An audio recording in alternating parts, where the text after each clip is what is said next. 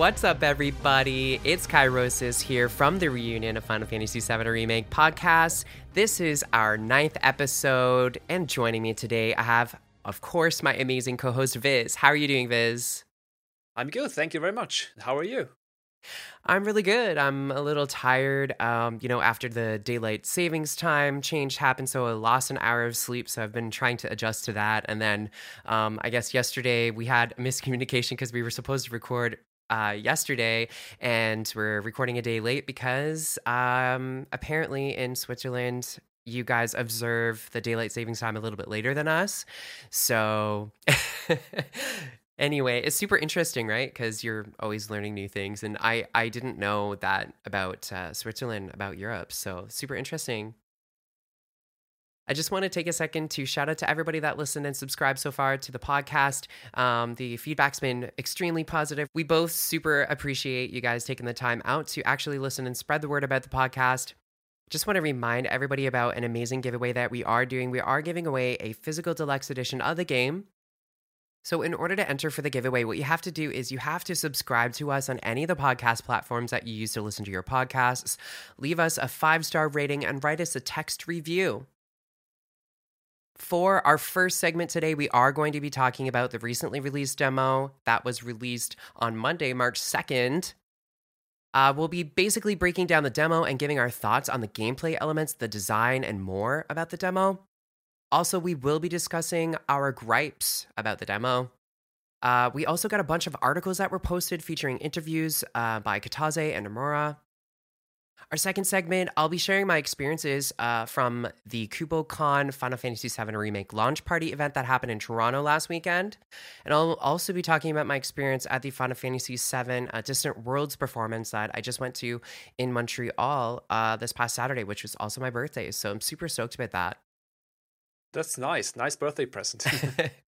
I couldn't think of a better way to spend my birthday, honestly. Just being surrounded by so many amazing people that are part of the Final Fantasy VII community and just experiencing the music in live in front of me. It was just so incredible. Yeah, I bet. All right, so we are recapping everything that we got in the demo. So basically, PAX East happened last weekend, and there were rumors that at the end of PAX East that we will be getting the demo the following week. So I just want to shout out to Soldier First Class for putting out a video with more details. So basically what happened was at the end, he was just explaining that, rumor has it that everybody's NDAs were expiring and that we were going to be getting possibly the demo and more information, I guess, about the game and details about members of the press that played the demo and their thoughts on the demo. So it seems like it's the same demo that we've seen at all the gaming conventions that happened this past year. At the beginning, we are shown the intro, like the opening movie, but it's minus the details, the extra details before Aerith that we talked about on the last episode. So after the zoom in to Cloud on the train, the first bombing mission starts, the camera swings around, and we get it turns into the gameplay seamlessly, which is amazing. We are given a progressive tutorial about the game controls. The environments look good, lots of high-resolution textures. Some of the stuff that you see in the demo, it looks like it has less textures, like the broken parts of the pipes and different parts of the environment. But everything that I could see, the environments look pretty high def, and I'm pretty happy with the environment. Combat seems really fluid. It's a great combination of action and turn-based with the traditional ATB bar that we know and love so much from the original Final Fantasy VII. The demo didn't have a jump button, but I know, I had known about this before because obviously we are both up to date on everything about the game, so I wasn't expecting to be able to jump when I was playing through the demo. Yeah, same here. So basically we're following Jesse, Biggs, and Wedge through the first bombing mission of reactor number 1. So they fight their way into the reactor where there's an epic boss battle with the Scorpion Sentinel right after they place the bomb. And it's pretty interesting because you can actually choose between 20 minutes or 30 minutes for the timer. Basically at the end when you've defeated the Scorpion Sentinel boss, you are given that amount of time to try to escape, I guess, from the reactor. and the timer starts after you destroy the Scorpion boss, and the group escapes the reactor, but we're shown a little scene actually which shows Shinra actually finishing off the reactor after the bomb goes off themselves, which wasn't strong enough to actually destroy the whole reactor, let alone the pump. So for some reason, it was super controversial to some people who were stating basically that this part isn't in the original. We're going to be talking a little bit about that after, but it was heavily implied that this is basically what happened in the original. I like that it showed us that and brought us more clarification on the issue, basically, because it was kind of hinted at in the original, but now I like that it's more clear because we definitely know that this is the way that, they intended it to be, basically. And of course, Shinra would do this. They're trying to use Avalanche as an example, a scare tactic, I guess, to gain the trust of the people, right? Yep. Additionally, this could also be an excuse to shut down the reactors to prolong the Mako drainage until they find the Promised Land and build the Neo Megar. So even they know that there isn't much Mako left in the area, so that's why they don't hesitate to blow up the reactors. Two birds with one stone. Longer operation, blame on Avalanche to look like the victim and eventually the hero after apprehending or disposing of Avalanche. So this is Shinra's thoughts. Yep. So what are our thoughts about the demo? So my gripes with the demo, I didn't actually have too many gripes with the demo. Honestly, I just found that the lock-on system was a little wonky and the camera would kind of spin around and turn to a weird angle. So I would kind of lose track on like the enemy that I was supposed to be attacking, like because they would be like off camera. I'm hoping that the camera is going to be more refined in the retail version, as this was a demo based on an older build of the game. And this demo's been around for a while. Like they've been showing this, at all the gaming conventions for 2019. So, and we're 2020 now. So I really hope that it's more refined. Short correction here. The demo that was shown on show floors to the public was a short one that started in the reactor core. But the press had access to this longer version. And also the influencers like 3 or 4 weeks ago had been able to play this. Right. So yeah, it's a longer version, but as I've heard, this is a build from November last year. Oh, I think. okay. This one we got now, so it's still quite new, but still in terms of optimization, pretty old. Yeah. So another kind of issue that I had was just the attack animation for Cloud when he attacks like the Shinra boxes that are just around the environment.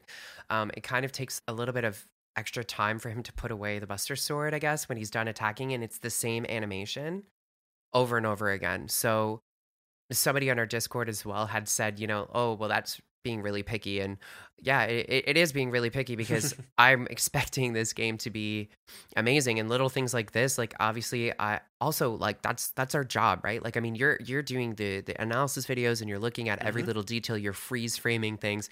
And I'm also trying to kind of, put a microscope on all of this stuff so we can really dissect it and talk about it to the best of our ability, basically on the podcast, right? So things like that, like to me, like if the game's going to be 60 hours, like let's say 40 to 60 hours, if that's the same attack animation, I'm just going to get bored looking at it. Like I'm not going to want to destroy those boxes, even though I will and I'll do it. It's just a little thing.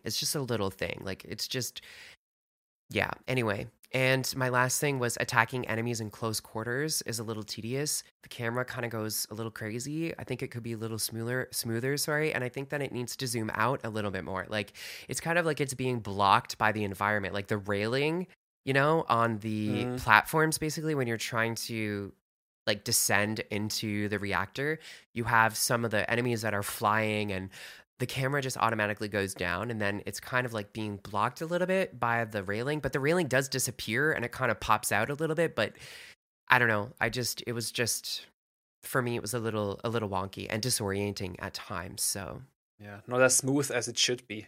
I had the same problem in the first battle with Barrett when he joined.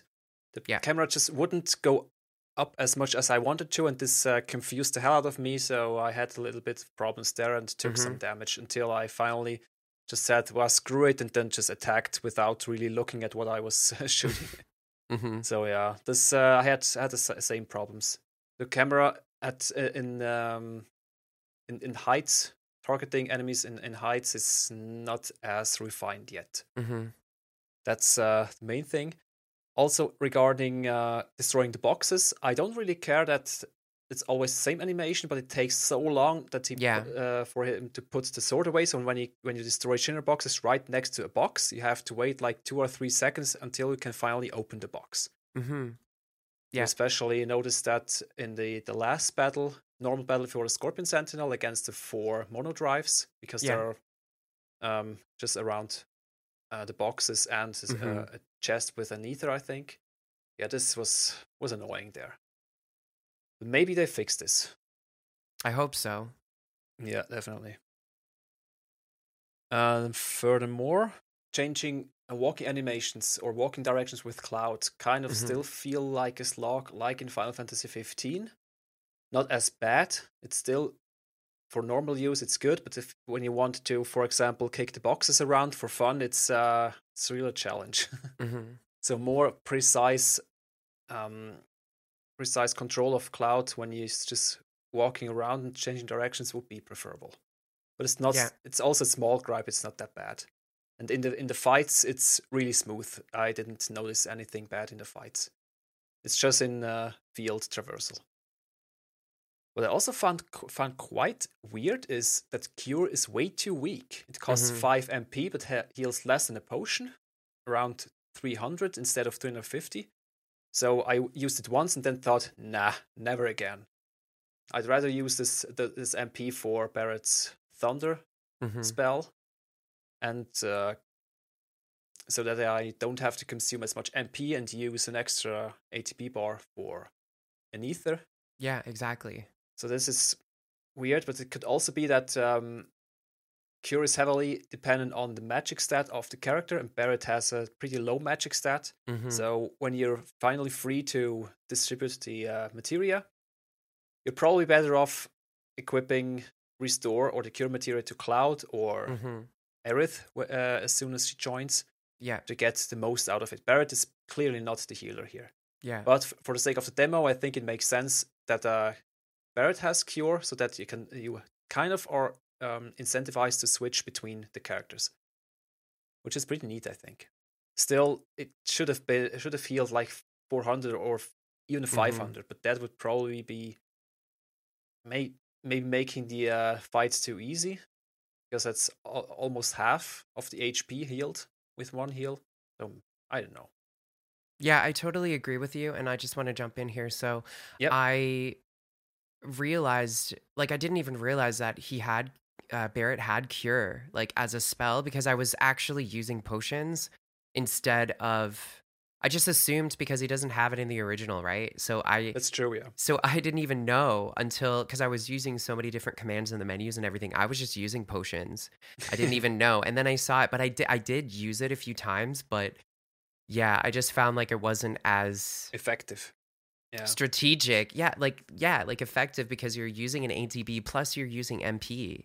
Exactly. Right? And then you also have to use MP if you want to use Thunder, which is the Scorpion Sentinel is actually like it's effective against it. So you want to save the MP for Barrett to use it against them, right? In the boss battles. So exactly.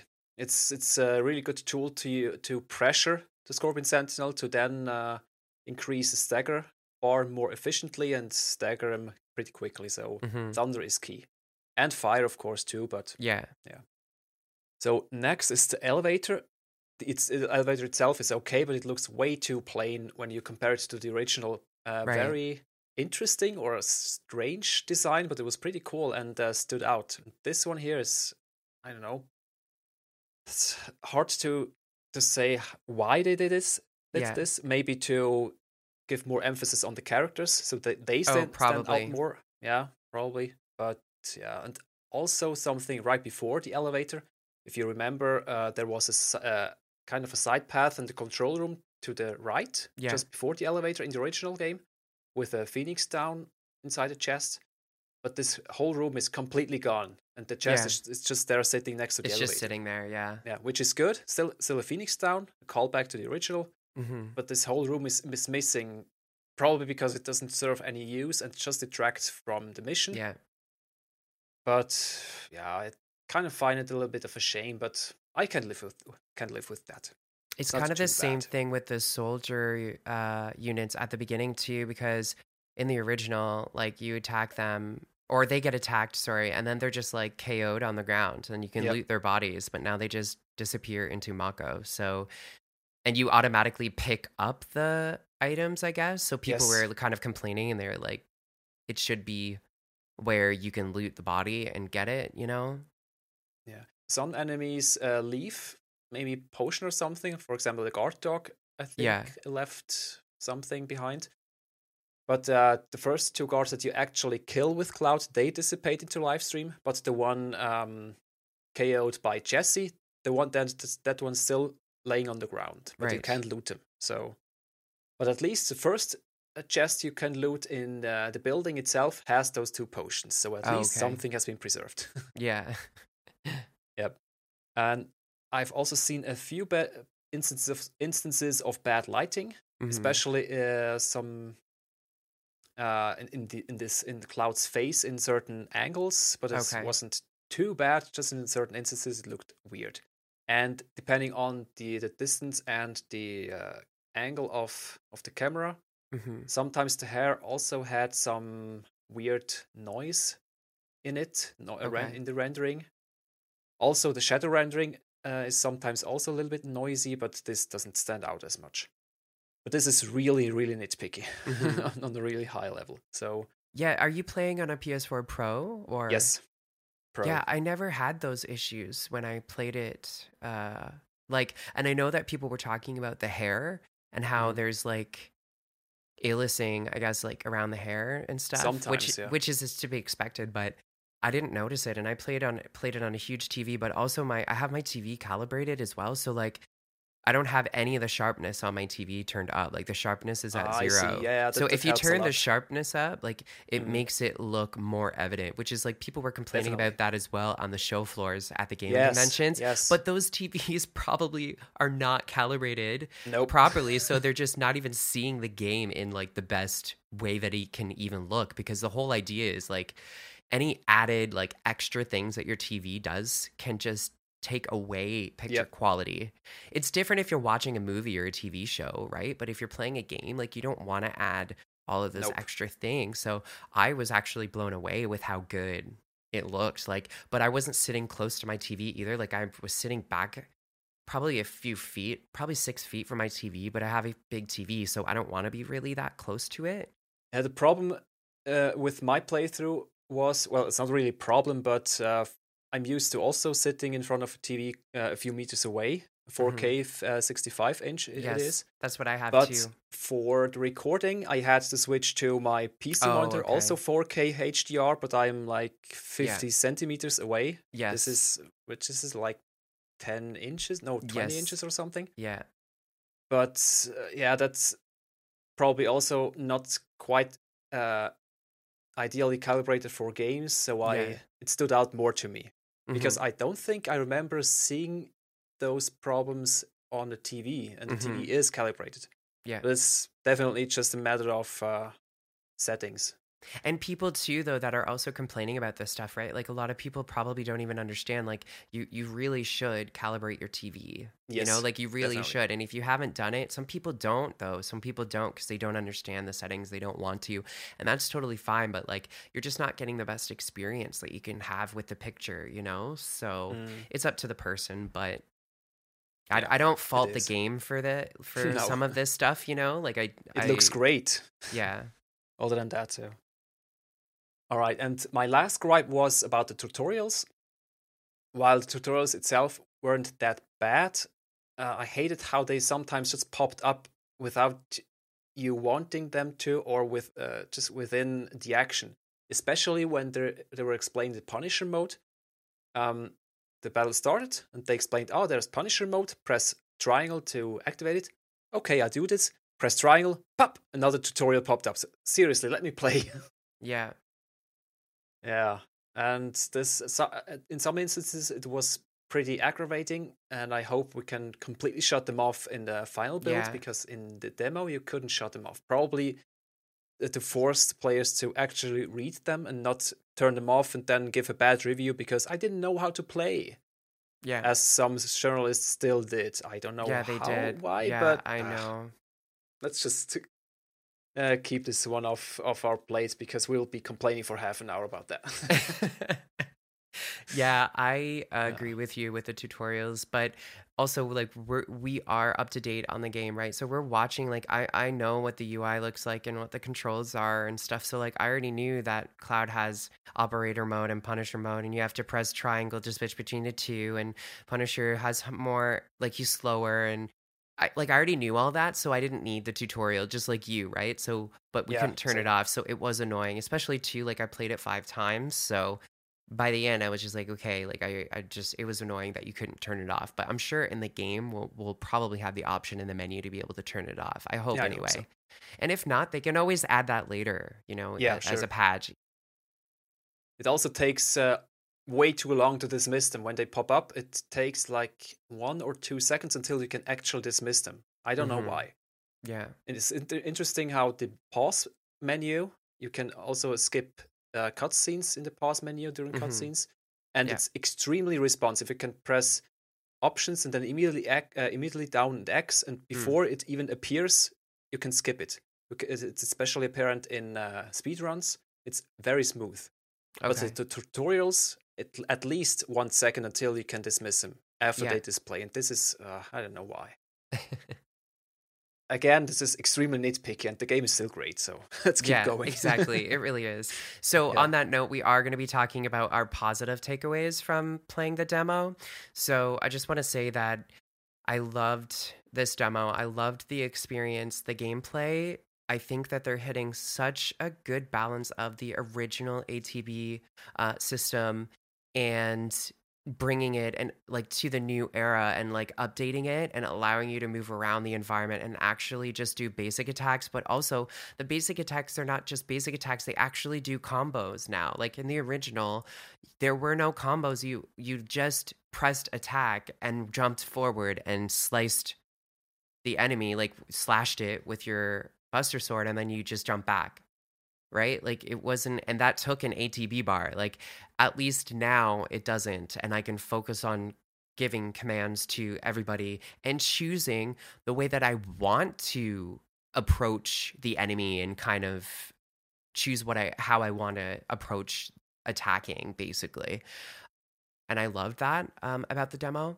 So when it came out as well, like I had just woken up, okay, so like to get ready to go to work, and everybody was like freaking out about it online. So I didn't get to play it until I got home, like in the evening, and I had already read stuff online. So people, like the general consensus was that people really enjoyed it, and obviously there were some people online just talking about their concerns with it and everything like that as well. But yeah, no, I thought it was really, really good, and I thought that the environments were really beautiful. I think the lighting is insane. Like it's insane.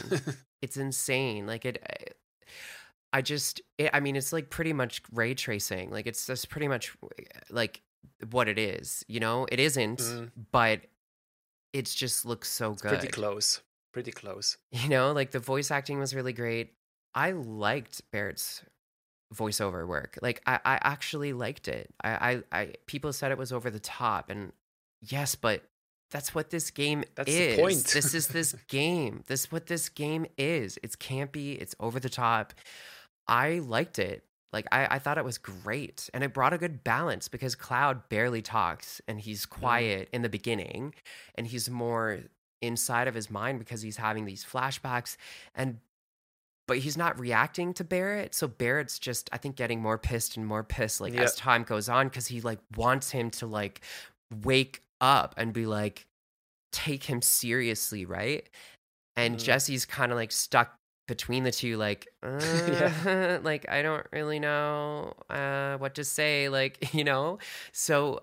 And also Barrett, like as a character, like everything that Barrett's been through, and then obviously in the original, what happens. We've talked about this before, the flashback at Corel and everything that happened with him in his life up to this point, right? Like there's no playing around.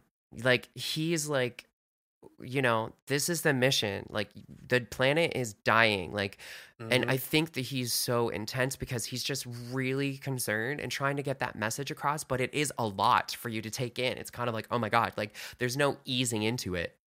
But that's the way that I thought of him as a character when I played the original game. Like, he was just kind of in your face, and it didn't even have voice acting, but in my mind, like, this is how I pictured it in my mind. So I'm happy with it. I think that I understand where people are coming from, but it's a JRPG, and I watch a lot of anime. Like, I'm okay with it. I really appreciated it. I thought it was really well done. So yeah, it's very anime. Not extremely, but it still has its roots in anime, especially Cloud's jump. Like, I am here for it. Like, that's what same. I want. I want that weird campiness. I want that. I know what I'm getting myself into because it's a JRPG and it's Final Fantasy VII. Like, yeah, this is what I've wanted. I don't even have anything else that I want to play right now. I've just been playing like Dota and stuff just to like pass the time, not because I'm like enjoying it. It's just because I just want to play this game right now. Like, that's what I want, Anyway, I love being able to change party members and issue them commands. I talked about that. I really like the system. It reminds me of 13 mishmash with 12, a little bit of 14. I just thought it was awesome. And I love the stagger system from 13. They mixed it in here. I really like it. I think it's awesome. Yeah, I love it too. Yeah. So, what did you think? I have a lot. It's a bit overwhelming with all those parts. So I wrote down all the points. Mm-hmm. It's a lot, and I'll go through everything because that's me. Exactly. Yeah, but I'll try to get through at a steady pace and not get sidetracked too much because we won't have this podcast to reach 3 hours. All right. The last one we did was like 2.5 hours, and it's insane. We're just gonna do. All right, guys, here you go. It's what you wanted. 3 hours. Oh my gosh. Okay, let's start. Okay, so first, the exploration feels very rewarding, I think. There are Shinra crates which you can destroy and gain some random rewards with potions and MP and sometimes a Moogle medal, which you'll probably use for trading in for better gear or material or whatever, I think. There are chests off the beaten path, of course, how it is in every JRPG.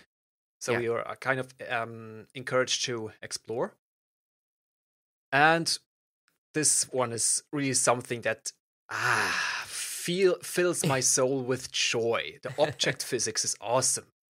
It's like you can run through a pile of boxes and they just spray all over the place. It's so satisfying. It's great. I love it.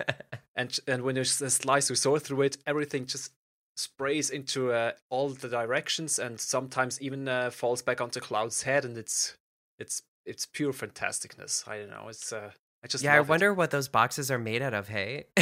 Yeah. People said the Chinders should store their valuables and weapons inside of the cardboard boxes. Yeah, they're indestructible. Oh. Yeah, it was fun. And you can actually kick or slice them off ledges. You can arrange them in you. And one time, one of them even landed on an edge and just stayed there. It's physically impossible, but it happened. It's so weird. It's really weird and fun to play around with the physics. And if you watch my playthrough of it, I'm really having a field day with those. Yeah, exactly. Same here. I was just slashing everything. Actually, when I first started up the demo, I just went around slashing things just to see what would happen. Yeah. Like, what can I slash? Like, what can I destroy? Like, can I break this game? Like, what happens if I slash the train? Like, and Barrett. Exactly. Yeah. Like the first 15 minutes of my playthrough was like just running around, slashing things and kicking around pylons and trying to play with Barrett, but he didn't want to, and it was fun. Okay, so next is the combat, and I really, really like it. It's smooth and tactical at the same time, so no mindless hack and slash. I like it. It's everything you execute, it's instant. It's not just it doesn't feel sloggy. There's hack and slash component, but this is only used for ATB buildup, which then allows you to actually use the good stuff, the abilities, the magic, the summons, what have you. And what I also find cool is blocking additionally increases ATB. So if you block, it's not for nothing. Yeah. You actually build it up a little bit more. And it also really matters what you use and when you use it. So in terms of the pressure and the focus bar, which has a pressure stage, which increases stagger gain or focus gauge gain to stagger the opponent much faster. So you're incentivized to exploit the enemy's weaknesses to put them in the pressure stage, then use focus thrust, focused shot to almost immediately stagger the enemy, and then just throw all your strongest attacks against them. It's pretty cool. Also, staggering an enemy increases the limit by almost 30% in Cloud, as I've analyzed in one of the footages. It's pretty great. So if you don't get hit a lot, but you stagger a lot, the enemy a lot, so you play good, you can still execute limit breaks eventually. Yeah. Which I really like. And for those who are familiar with action games, you can cancel out of many of the attacks. Not everyone. Some finisher attacks are uncancelable. Yeah. But that's how the smoothness is generated. You can immediately cancel out of everything. You can press hold the block button and still dodge out of the way without letting loose of the block, and then immediately block again after the roll is finished. It's pretty cool. So I just wanted to say one thing I noticed when I was playing as well. So during the boss fight, the Scorpion Sentinel, so I was attacking it, and I had queued up, like, I think to use fire or thunder or something like that, but it was on the roof and it shot down the missiles or missiles, whatever you want to call them. Both, so I was, so I was shooting. I used like magic, but like I actually got hit like during the animation of trying to cast fire, but it didn't go. Like it just, it just cancels it and you don't get your ATB back. Yes, that's true. So I couldn't remember if it was like that in the original as well. I can't remember. I don't think so. No. Nothing. So that was kind of annoying to me. I thought that after I got attacked, it would try recasting it again, but I guess it's too awkward to kind of do that because then you would not be able to control your character like again. So I was kind of disappointed because I was like, oh my gosh, oops, like now my ATB is all gone and I have to wait to gain it back to attack again. But I think it takes the MP away though. I think because I've already used it to cast it. So you spend it at the very first frame and then the cast animation starts. Yeah. And in this time frame you can get cancelled or interrupted by the enemy. But the same happens the other way around. So when the enemy starts an attack, you can also interrupt the enemy, which is pretty cool. So in this speedrun I've watched, the guy keeps interrupting the attacks from the Scorpion Sentinel, especially the EMP field, which is very annoying. So it's pretty cool actually, and it also makes you more conscious of when you cast what. So you can't just spam magic when you're in front of the enemy and the enemy starts attacking you. So you really need to either interrupt the enemy, dodge out of the way, block, or otherwise get into safe distance to cast magic, which I find pretty interesting from a tactical standpoint. It's not too cheap. Yeah, I agree with you. I should probably be blocking or dodging like at that point, but it was just like the change because you can't, like, you're trying to figure out like when he's going to jump onto the wall, you know, but I had already like, it shows kind of like a mini cutscene, like almost like in the middle of the battle, like it jumps out of, and then it jumps to the side, right? But I had already casted it right before that happened. So then I ended up getting hit and it canceled my fire, but it's fine. It was just that I was kind of like, oh, and then I was like, oh gosh, like I have to make sure that I am reading the attacks better so that I can adjust my play style so that I'm not wasting my MP by getting hit, right? Like definitely, yeah, it's it's kind of tricky. It's not just an easy battle system you can cheat your way through. At least not with the more sophisticated enemies like the Sweeper or the Scorpion Sentinel. That's probably why this one journalist didn't really know how to beat the boss, because it probably just spammed square attacks and didn't really do much else. I don't know. Well, a lot of people skipped the tutorial. Like, they didn't read it. Like, they're just go away, go away. And then somebody was complaining too. They were like, oh, well, I kept dying because I didn't have enough potions. I only had like 4 potions or something. And I'm like, what do you mean? When I went to the boss battle, okay, I had 28 potions or something. Yeah. Did you not have 28 potions? Like, I had 28 potions and I had like 6 ethers. Yeah. Okay? Like, I don't know what you were doing, but explore. Like, smash the Shinra boxes. But if you skip the tutorial and you don't read it or you don't care, then of course you're gonna die. Like, of course you're gonna die. That's not the fault of the game. Like, the game, okay, like, come on. This game is not Dark Souls. Like, this game is not Bloodborne. Okay? Like, it's not as hard as those games. Like, it's very accessible. Like, it's very accessible. But it's still a challenge so that people who master the battle system feel like their hard work of understanding it and working with it pays off. But it's also not so punishing to the point where if somebody's new coming into this game, that they're not going to want to learn it, or they're just going to quit and never pick it up again. Like, anyway. Also, that's what easy mode is for, or the classic mode. Yeah, for those who aren't well versed in action-oriented battle systems. So there's an option for everyone. It's true. Yeah. Yeah. Speaking of newcomers and pros, there are a few pro tips I picked up from people in our Discord. When you use Punisher mode and block, and you get attacked with a physical melee attack, Cloud automatically counters with a sweeping strike.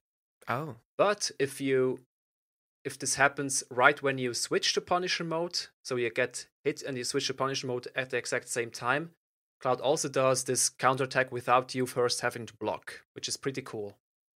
So we don't have to first switch modes, then block, and then counter. So we can just do everything with one button press. So I'm in operator mode, and I see that an enemy is going to attack me, like a melee attack. I just press triangle, and then it's going to counter. Exactly, yeah. Okay. That's pretty cool. Like, if I'm blocking in operator mode, I can still switch to Punisher mode and do the same thing? I think so, yeah. You have to just be in Punisher mode and block. You don't have to block at the right time. Just have to hold block and wait for a melee attack to happen, for counterattack to initiate. But you don't need to first switch to Punisher mode and then block. You can switch to Punisher mode immediately when the melee attack happens to achieve the same result. Okay. Yes. Cool. And the next tip, which I find really, really cool, is you know how you can use Overcharge for Barret? Pretty nice attack. And then you have to wait until it's charged up. During the charge up, you can press triangle to speed up the charge, but then Barret is stuck in this charge up animation. But if you use Focused Shot or his combo finisher, when you press triangle during those animations, you kind of skip the charging animations, because the charge happens during the focus shot or the combo finisher animation. So you avoid additional animation waiting time, which is pretty cool too. Okay, so when you're charging, like after you've used his triangle ability? Yes, then you are in charge mode. And then when you press triangle, you can speed up the charge, like Barret performs an animation, then the charge goes up a little. But when you press triangle to charge up during the focus shot animation or his finisher attack animation, then it doesn't use up Barret's usual charging animation. It kind of melts both together, so you don't lose additional time by waiting for the charging animation to finish. So this is also a pretty nice trick too. I have to replay this demo and really look this up and try. Yeah, me too. I tried it once, and it works. Things were so happening so fast that it's like I'm trying to remember to do this, but I'm also trying to block and avoid getting hit and like do a bunch of other of stuff. course. So. Yeah, to master this system, it's not easy, but if you master it and when you master it, it's very satisfying. And what I noticed and what other people also said, it's really smart to keep blocking and dodging. Of course, you shouldn't block every attack. Some can avoid it by dodging, and some can't really avoid it by dodging, so you have to block. But if you do that, you avoid a lot of damage. If you don't block, don't dodge, just keep attacking, you're going through potions like crazy. It's not really an option, I think. So, and I also think the difficulty modes have a good balancing. I've played it through it on easy and on classical mode to see how they differ. And on easy mode, it's really, really easy. You still have to do stuff, but if you know how to stagger enemies and how to exploit their weaknesses, they're really easy. You can just plow through sweepers and plow through the different phases of the Guard Scorpion. It's pretty cool. Or Scorpion Sentinel, as it's now called. But on normal, it's a real challenge, I think. And also the enemy design and progression design is also very well made, I think. So if you start off with easy enemies, they die before you can even finish your normal attack combo. But then the guard dogs appear and you kind of need to stagger them, or else you'll just keep slicing. So you learn how to stagger and how to exploit their weaknesses. Then come the Sentry Ray, where you learn how to use Barret and Magic, because Cloud can't reach him. Then come the Mono Drives, which are very agile and can hurt you very badly with magic, so you have to dispose of them pretty fast, which isn't that bad, but it also switches up tactics a little bit. And then comes the Sweeper, which really really challenges you, because it's a HP sponge. You have to know how to stagger him. Some attacks you need to know how to avoid or block them, or interrupt them. And if you can deal with the Sweeper, you can pretty much deal with the Scorpion Sentinel as well. But it also forces you to use everything you have learned so far. Also, when you think, the Scorpion Sentinel boss, it's the ultimate one from the demo, now I'm prepared for everything. And then you go up the whole reactor again during the escape, and then you encounter the Shock Trooper, which dodge practically every melee attack, which is very annoying. But fortunately, I remembered that I have the Punisher mode counter, and this is very effective against them. So then you actually kind of forced to use the counter of the Punisher mode to effectively counter their attacks, or just use magic. But if you don't have much MP or Aether anymore, then you're just better off with using the counter, which is with like 2 counters and they're staggered, or counter and a magic and they're staggered, and then they're just dead meat at this point. So it's really well made, the progression of the enemy and how you learn the ins and outs of the battle system, at least those few mechanics we've seen so far. And I'll bet you there will be so many more nuances and new tactics and systems and stuff. Looking forward to that. Also, multi-targets are now a thing. Well, they kind of were already in the original, like Carry Armor had multiple limbs to destroy. The Großpanzer in the Midgar raid, I think it was, and some other enemies. But Scorpion Sentinel has in the 2nd and 4th phase multiple targets. In the 2nd phase, it's a field generator, which is still prone to damage despite having the field up barrier. And then the legs you can destroy in the 4th phase to severely cripple its abilities, and I think immediately pressure it and stagger it more quickly, I think. Yeah. It's pretty cool. Nice for tactics. Oh man, I'm only halfway through my notes. No, a little bit more. That's okay. When I was attacking the Scorpion Sentinel, like at the time when that part came in the battle where I could attack like the different limbs and stuff, it like the main body was already like pretty much super dead. So I just I didn't even bother to destroy the limbs. I literally just went full on attacking the main body part, and then it died. So you don't need to destroy the legs, but if the main part is full HP, then I would destroy the legs so I would disable it, right? Although what's interesting is that if you target a limb, you still see the HP of the Scorpion Sentinel. So if you damage the leg, it also damages the main body. So the legs are just additional targets to cripple its abilities, and those are not additional HP sponges. I noticed. Oh, I could be wrong, but I did not know that's how I saw it. That's how I. Okay. I didn't interpret it that way. That's why I didn't do it, because in same. other Final Fantasy games, if this happens, then usually it's a separate HP pool. Like it doesn't take away usually from it is, yes. Yeah. So next, there was a nice switch up in exploration with the lace barriers, which I liked very much, because up until this point it was just running around and hitting boxes, but nothing else.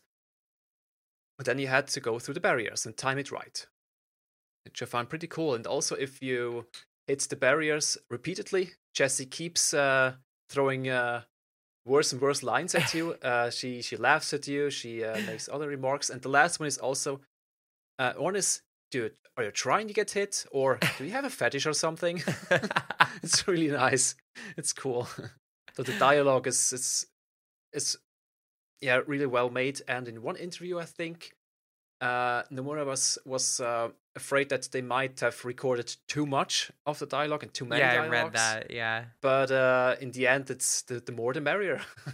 He said that he thinks that it's probably, like, this game probably has the most, like, voice acting, like, recorded clips in any game. Yeah, probably, yeah. And I'm like, wow, that's a lot. When, for example, Cloud goes KO and Barrett has to keep going, I tested this once and didn't revive Cloud. And Barrett has 4 different lines he throws at Cloud until they repeat. So just that has different lines. And if you switch between characters, they have so many different lines. And if you do the wrong stuff, if you don't cast Thunder on the Scorpion Sentinel, then Cloud will get annoyed at Barrett, and so on and so forth. It's pretty cool. And yeah, it's also what I find great about those dialogues. It brings you closer to the characters. You get to learn more nuances about their personalities, how they react to certain situations and stuff. And there's also atmospheric and non-intrusive dialogue, like with Biggs and Jessie at the beginning when they're hacking the first door. It's kind of like in Final Fantasy 13-2 when you can just run around. It's normal gameplay, but there's still dialogue going on on NPCs nearby, and you see the text on the side, but you can also shut it off, so you only hear it and don't have to read it. It's pretty cool. And I bet when you first board the train or go to Sector 7 slums, you will hear so many NPCs walking by and telling you stories while you're still walking around and don't actually interact with them. Yeah, it's really good for the atmosphere. Yeah. And yeah, the lip sync is pretty good, I must say.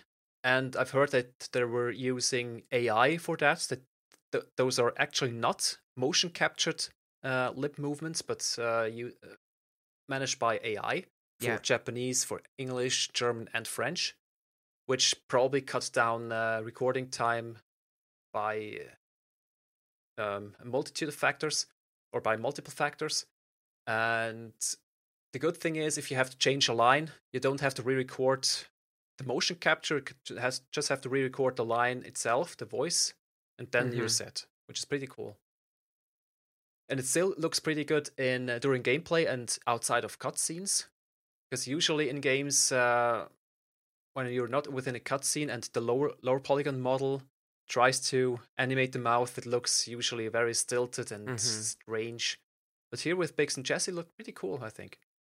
Yeah, I read an article that it said that they had asked, I guess, Epic to make changes to the Unreal Engine so that they could do this so they could have more lifelike animations Oh, that's and nice. Yeah. lip movements and everything. And it's just for this game. Like they just added it in so that for Square Enix to be able to use that Oh, nice. those features, which is pretty amazing, which probably is why it looks so lifelike, especially too when, like you said, they're like talking. It looks like they're actually speaking with the lip movements and everything. Because I agree with you, some of the NPCs too, like I really hope the NPCs are lifelike, because I find like Final Fantasy games, the character models look amazing and they're really like lifelike looking. Yes, they're fantasy characters, but a lot of the NPCs are so awkward. Like they don't look like, they don't move the same with the same fluidity as the main cast does, so it's a little off-putting sometimes. Like it is, yeah, especially too in like 13, you go talk to somebody and then they just like turn, like, but they don't move their legs. They don't move their legs to turn. Like their body just floats. It like float turns. Like it's not floating, it's just slide turn. Yeah, exactly. It's weird. Or they do move, but they kind of perform a walking animation while turning, which is also very awkward. But from what we've seen, though, it looks like they're going to be more lifelike. Yeah, definitely. We didn't see any NPC, though, unless you count the Avalanche members, but normal NPCs, there weren't any. No, but at the end of the trailer, if you did the 20-minute... at the end of the demo, if you chose 20 minutes, you got extra scenes at the end of the demo, and it does show Cloud roaming through the streets after the reactor is blown up, and he's going up to the NPCs, and you can see them walking, and they look like natural. Like they don't look odd. Cool. Yeah. So fingers crossed, but who knows? Yeah, who knows? But yeah, we've touched on that before, but the graphics, lighting, atmosphere, color schemes especially, and the textures and reflections, it's all very, very refined and polished. It's really, really cool. I did notice that the window reflection I saw that. Resolution is pretty low, but the rest is really nicely made. I love it. Also, Maximilian Dude, I'm watching his long demo playthrough right now, and he's just gushing all over the place. He loves it so much. It's nice to see. And what I also like and dislike at the same time, you can't see down to the slums from the T-junction. Right. As you could in the original. Yet the original was very low resolution, so we couldn't really see much. But here you can look down, but you only see the fog. Which makes sense because of all the pollution, and it's night and the light shines on the pollution and reflects. Yeah. So it makes sense.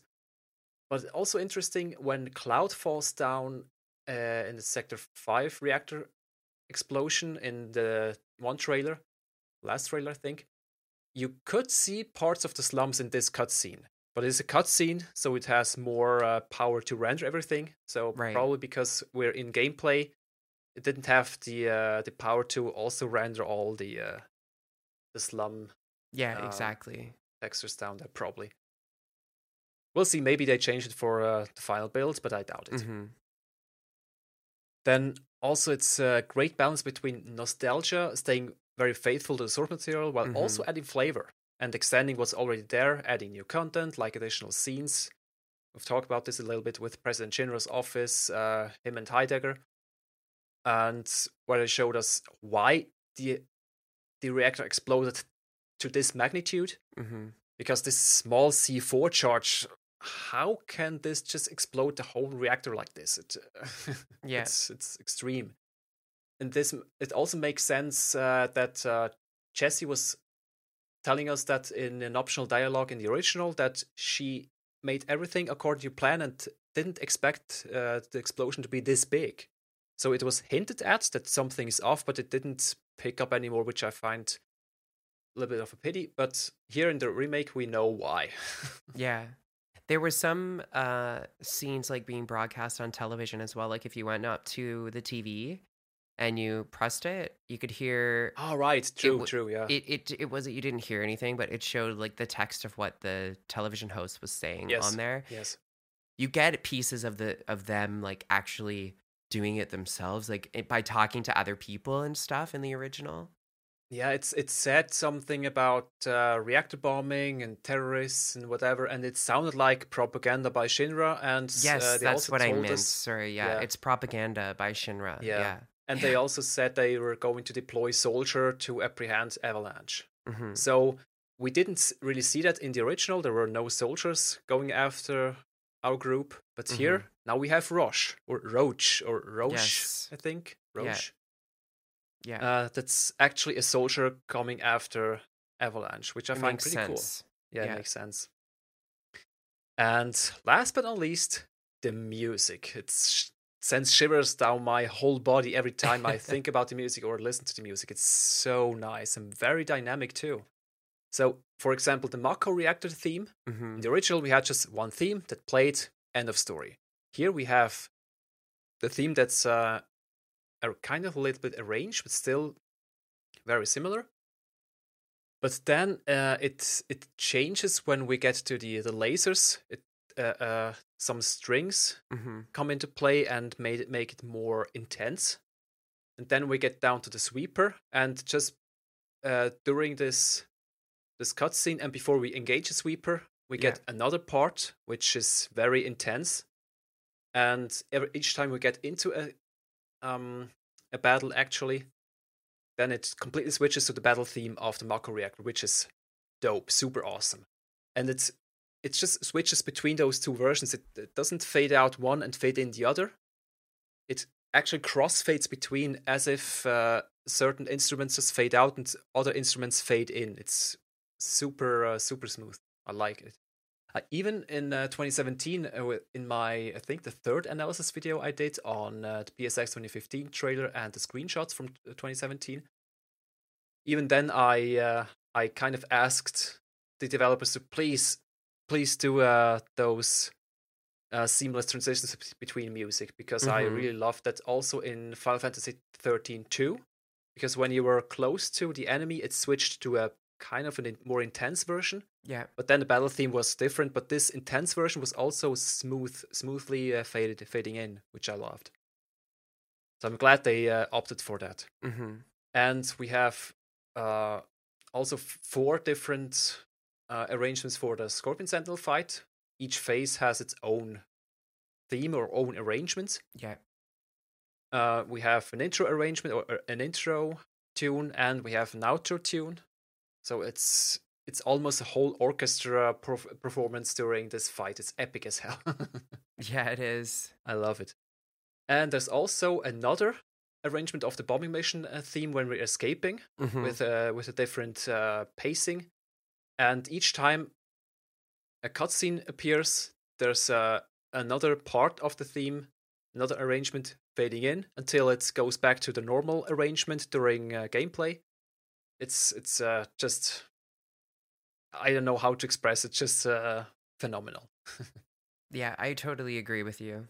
And I keep listening to it on my phone. I mixed all those parts together so that they kind of fit into one track, and it's really nice to listen to.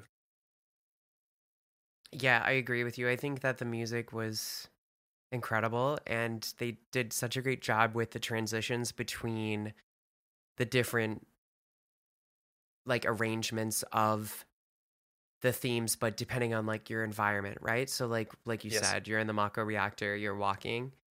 It's the slow one that we normally know, and then when you get into battle, it just transitions into fast version of it. Yep. Do you know what I mean? But it's so seamless. Like it's insane. Like there's no stopping, there's nothing. It just picks up. Like like it's like the music is living. Like it is living with organism. the game. Like with the game. It's so hard to explain, but it's just so well done. Yeah. And before anyone complains, oh, where's the normal battle theme? Well, there's a battle against 4 security officers right after you enter the reactor itself, with another arrangement of those who fight or let the battles begin, whichever version you prefer, which is a really nice one. And maybe you've noticed it, but in the Scorpion Sentinel battle theme, you have those who fight further mixed with bombing mission. Very nicely mixed together. And in the fourth phase, there's one small part where you hear a few notes of the main theme even. Mm-hmm. So no no no no no. It's just kind of a short It's break, so main good. theme, and then it goes again. It's awesome. So yeah, that's about what I thought was great about the demo, and this is just the start, just the first hour of the game, which will probably amount to 50 or 60 hours if you take your time, without going into all the side stories, I think. Yeah. So my overall opinion is I loved it. I thought it was amazing. I'm so glad we got it. We didn't think we were going to get it. We really didn't think we were going to get it. No. But we did, in a previous episode, we did talk to each other. We were kind of bouncing off ideas about when we might get the demo, and we did. This was one of our ideas, was that we would probably get it on the original launch day of the game, which was March 3rd, but it was the 2nd that we got it. But I'm assuming everybody's NDAs expired. They didn't renew their NDAs for the new release date, I guess. Maybe they did. I don't know. I don't have inside information, but it seems like they didn't, and everybody's been talking about it online and releasing all the media for the game and stuff. And they probably wanted to get it out on Monday instead of Tuesday. That's true. Yeah. Or the game is 23 years old, so releasing it on the 2nd of March in Europe or in Japanese writing off the date format, it also makes sense. So the 2nd of March, 23 years, so maybe that's also a thing. Maybe just coincidence. Yeah, so I loved it. I thought it was awesome. I can't wait to play more of this game when it comes out. I'm going to be spending hours and hours and weeks just being in this world. I took 2 weeks off so I can play through, record Let's Plays, upload everything, and just take my time with it, and not being interrupted constantly by having to work and having to rearrange my brain for programming other stuff. So I'm glad I could move my vacation to April 10th. Yeah, it's Easter here when the game comes out. So I'm going to be off work on the Friday and the Monday. So unfortunately, I can't take any time off before or after a major holiday. Yeah. So that's totally fine. Like it'll be a short week on both ends, So I'll only be at work for 4 days, and then it'll be the weekend again, So I think it'll be fine, and I'll play it during the evenings, like as soon as I get home and stuff. So yeah, sure. All right, guys. So our next part that we're talking about here, there were some new articles and more info about the other chapters of the game that was released.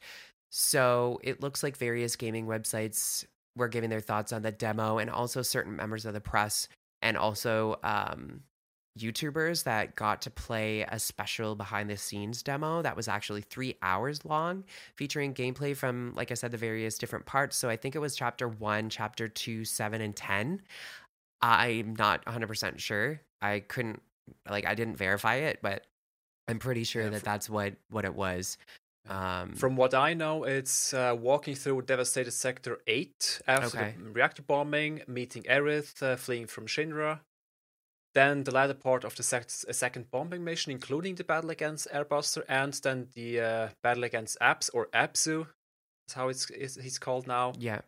Those parts, I think, were shown to them, and they could play it. And they all, like Maximilian Dude, talked about it. Eurogamer put out the video talking about it, and yeah, it was pretty cool. I didn't want to know anything of that, but I still listened to the Eurogamer video, didn't watch it. I listened to it just, and took off my headphones when I heard dialogue starting on, so that I didn't get spoiled with in-game dialogue.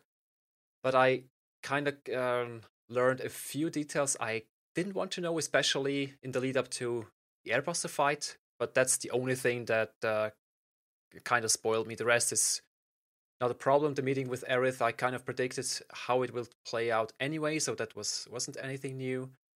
But yeah, other than that, I'm going in fresh, I think.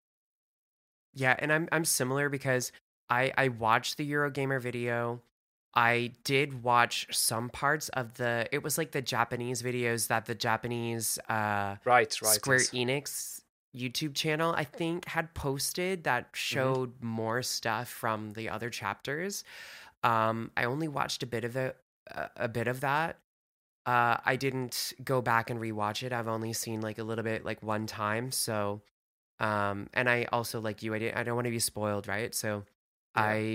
we won't be talking about any of the extra No, things that not at all. basically that are out there. If you want to go and read those things and watch the videos and be up to date on all that stuff, then by all means, like, you guys can go ahead and do that. But we're just trying to stay as unspoiled as possible. Yep. So we're not going to be really going in depth about any of that. So, but it does look like there was a lot of negativity from mainstream gaming media about the demo, Yeah.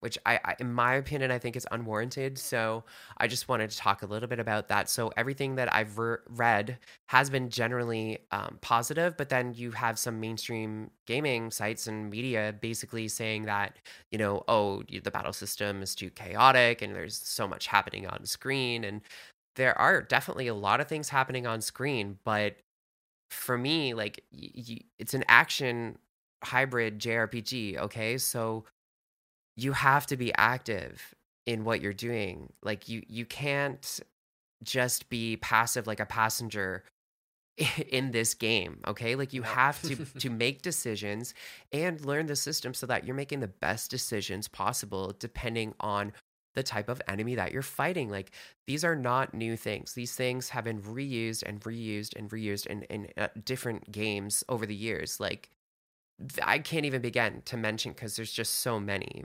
But it's just that you have to just learn the system. And that's what the game is telling you. So if you're having a hard time playing the game, it's because you didn't take the time to learn the system. And that's okay. You'll learn it more the more you play it. And it was just a very short demo in a short amount of time. Um, I thought it was totally fine. There is a lot of animations and things happening on screen, but I felt the urgency of the battle. There's an urgency there. The music Mm. kicks in, it's fast, there's explosions, like there's animations, there's like particle effects. Like, I'm in it. Like, I want that. Like, I need to make the decisions that are best for my party so that I can defeat the enemy. And it's like I'm active in that decision making. So anyway, Yeah, definitely. it's not like a Souls game, okay? And No. people are talking about it like, oh, being really hard. It's like, this is not Dark Souls. Like, this is not Bloodborne. Bloodborne was even more actiony than Dark Souls, but Dark Souls was so punishing.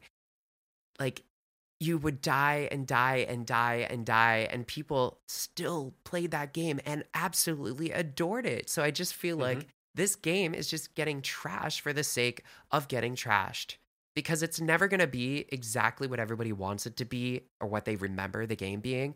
You just have to be open to accepting and receiving this game as the vision that Square Enix wanted to create this game as a remake. I'm open to it and I'm totally in it. I can understand how some people aren't going to be into it, but it doesn't mean that the game is bad. Like, you have to go online and spread negativity that's not even real, because it's not real. It's not your type of game anymore. And that's okay. Move on from Yeah. that, move on from that and play something that you do enjoy, instead of spending time trashing and bashing this game. But the thing is like, Square Enix took so much time and care trying to cater to everybody, which just isn't possible in the It's not, end. no. But they did a really great job, I think, of balancing it out for, fans of the series and adding things in to make it nostalgic, and Hmm. also cues to the original, like just the environments and putting all that time and effort, like you said already, with all of the different lines they're recording, and um, all the attention to detail, like I said, in the environments and to the battle system and the music. Like, I don't know. I just don't know how you can't be into it, honestly. And I think that it's just people are trashing just to trash it because it's like the cool thing to do, or I don't know why. Anyway.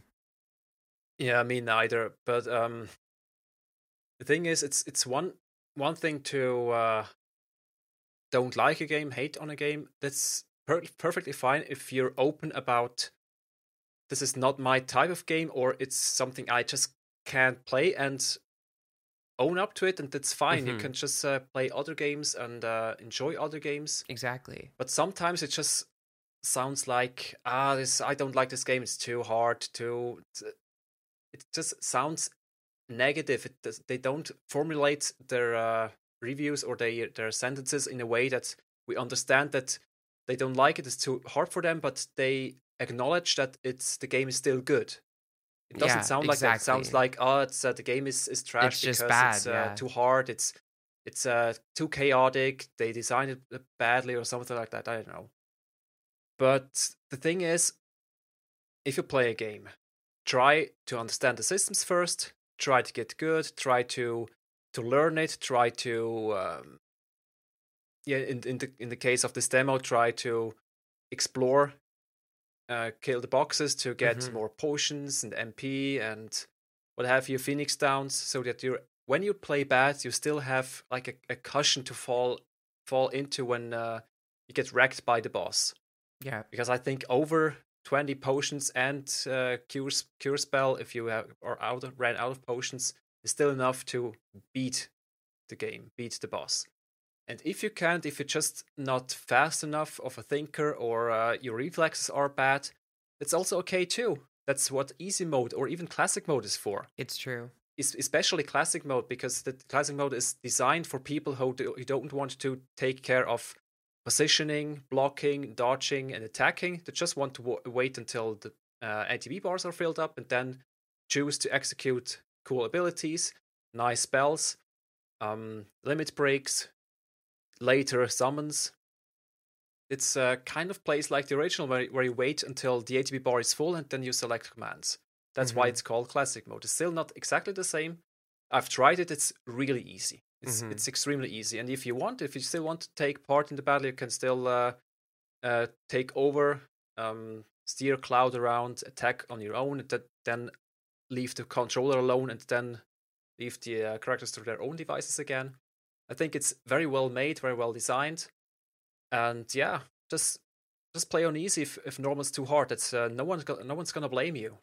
That's why those different difficulty levels exist in the first place. Exactly. So yeah, if you blame the game for you being bad, I'm sorry, but get good, or just play other games that you enjoy actually. Because there are so many games that are not for me. I don't play shooters. I'm bad at shooters. I played shooters a lot in the past with my buddies, but I also usually just kick the bucket all the time because it's just not for me. My brain isn't wired to play shooters, so I don't play shooters. I totally agree with you. That's no problem. But I could still review or play a shooter and acknowledge the benefits it has, or at least try to. Yeah. But yeah, it's that's my opinion. Each their own. We're all different, but don't expect every game to cater to your level. That's just not gonna happen. That's also why it aggravates me that people ask for boss skipping functions. Like God of War bosses are too, or Dark Souls. I don't remember which one. I think it was God of War. Please incorporate a button to skip bosses. Why? Don't play the game if you can't beat the bosses. I don't know. Yeah, I totally agree with you. It's weird. It's weird.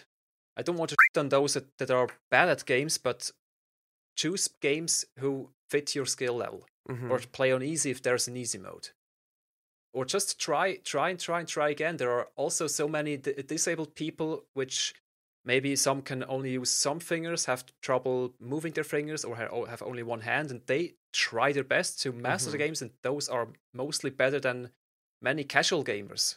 Because they really try to get good and work with what they have, and I find it really commendable. So if you're able-bodied and still complain about everything being too hard, please just try at least. Try to learn or let it be. Yeah, every Final Fantasy game in this series, like they do this a lot. Like it's like the battle system is different, and it caters to a different audience. Some people who played Final Fantasy VI don't like Final Fantasy 13. They don't like the battle system. Like, I really liked 13's battle system. I mastered that system. I had the official game guide. I played through it with the game guide, and I learned all of it, and the party switching and the paradigm system and everything. And I can understand why people would not like that. It's not like a traditional Final Fantasy game, but the time and effort that went into making that system, and you, like, you know, if you learned it and you played through the game the way that it was intended for you to, it was such a better experience. Like, I can understand why people didn't like that game. And I'm not talking about the story, because the story was ridiculous and convoluted and was hidden away in a bunch of data logs and everything. Like, I don't mean that. I'm just talking about the system. Like, this game, they really have tried to reinvigorate the series, update it, give us what we wanted, but also give us a challenge too. I don't want to go to sleep when I'm playing this game. Like, you know, like, and same thing with God of War. God of War was an amazing game. It was hard though. There were some parts that were hard. You had to upgrade your equipment, get the better armor, unlock more, better, stronger abilities. It wasn't just like the old God of War games, which was just a hack and slash beat 'em up game.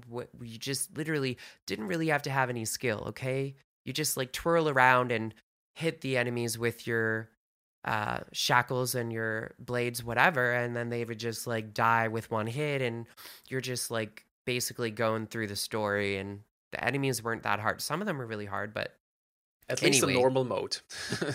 Yeah, exactly. But I don't know. I just don't understand like the thought process. Like, the community begged for this game for so many years, and they listened, and now they're making it and it's coming out, and people have just turned their backs on Square Enix. It's just like, what are you doing? Like, I don't know. Like, it's weird. It's strange. Yeah, they're making it for us. Like, I mean, for themselves too, because they know how much money this game's gonna make. Yeah, like, let's be honest, they're a business. Of course, they know that. Square Enix, but the individual workers or developers, especially Kitase Nomura and the others, and all the others that grew up playing the game and now are working on the game, you feel their passion. And in interviews, you feel their passion. And what Maximilian Du told us, they know they can't this up. They need to bring a great product, and it shows in the demo.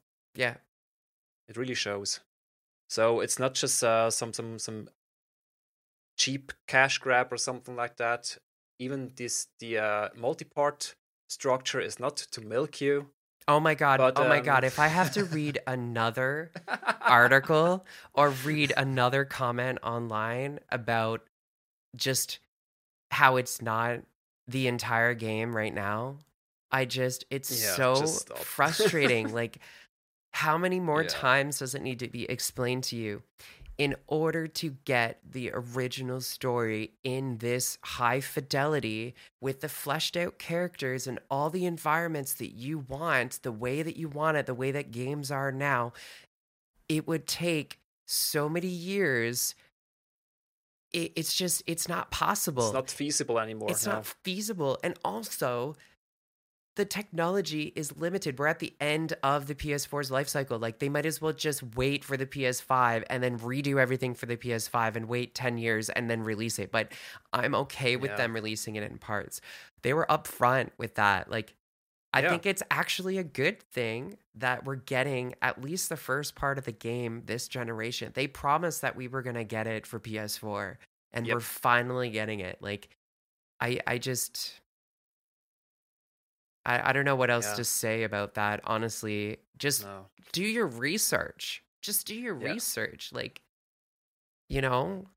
Yeah, you can still not like certain aspects, but please be informed, and please try to give constructive criticism, not just, this is bad, it's a Telltale this is a crash grab, this is bad, it's not exactly like the original, this is not there, pre-order cancelled, and please stop. For the laughs, of course, but I understand where people are coming from, but most games have sequels now, and the sequel is a continuation of the story that you know.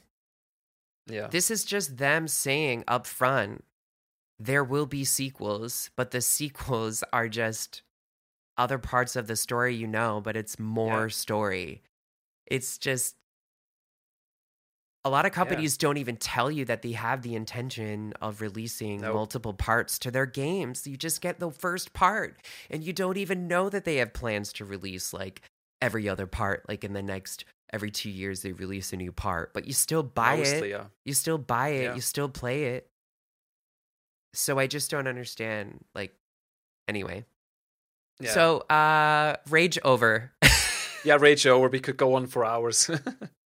So moving on to the next section of the episode here today. So we did get a bunch of articles where Katase and Nomura have been talking to media about certain things. We just went through some of the most important ones. We're just going to briefly state them here, talk a little bit about them. So the first one was, I guess, in response to people being upset that Sephiroth was shown to be in Midgar, which in the beginning, he was more elusive in the original Final Fantasy VII.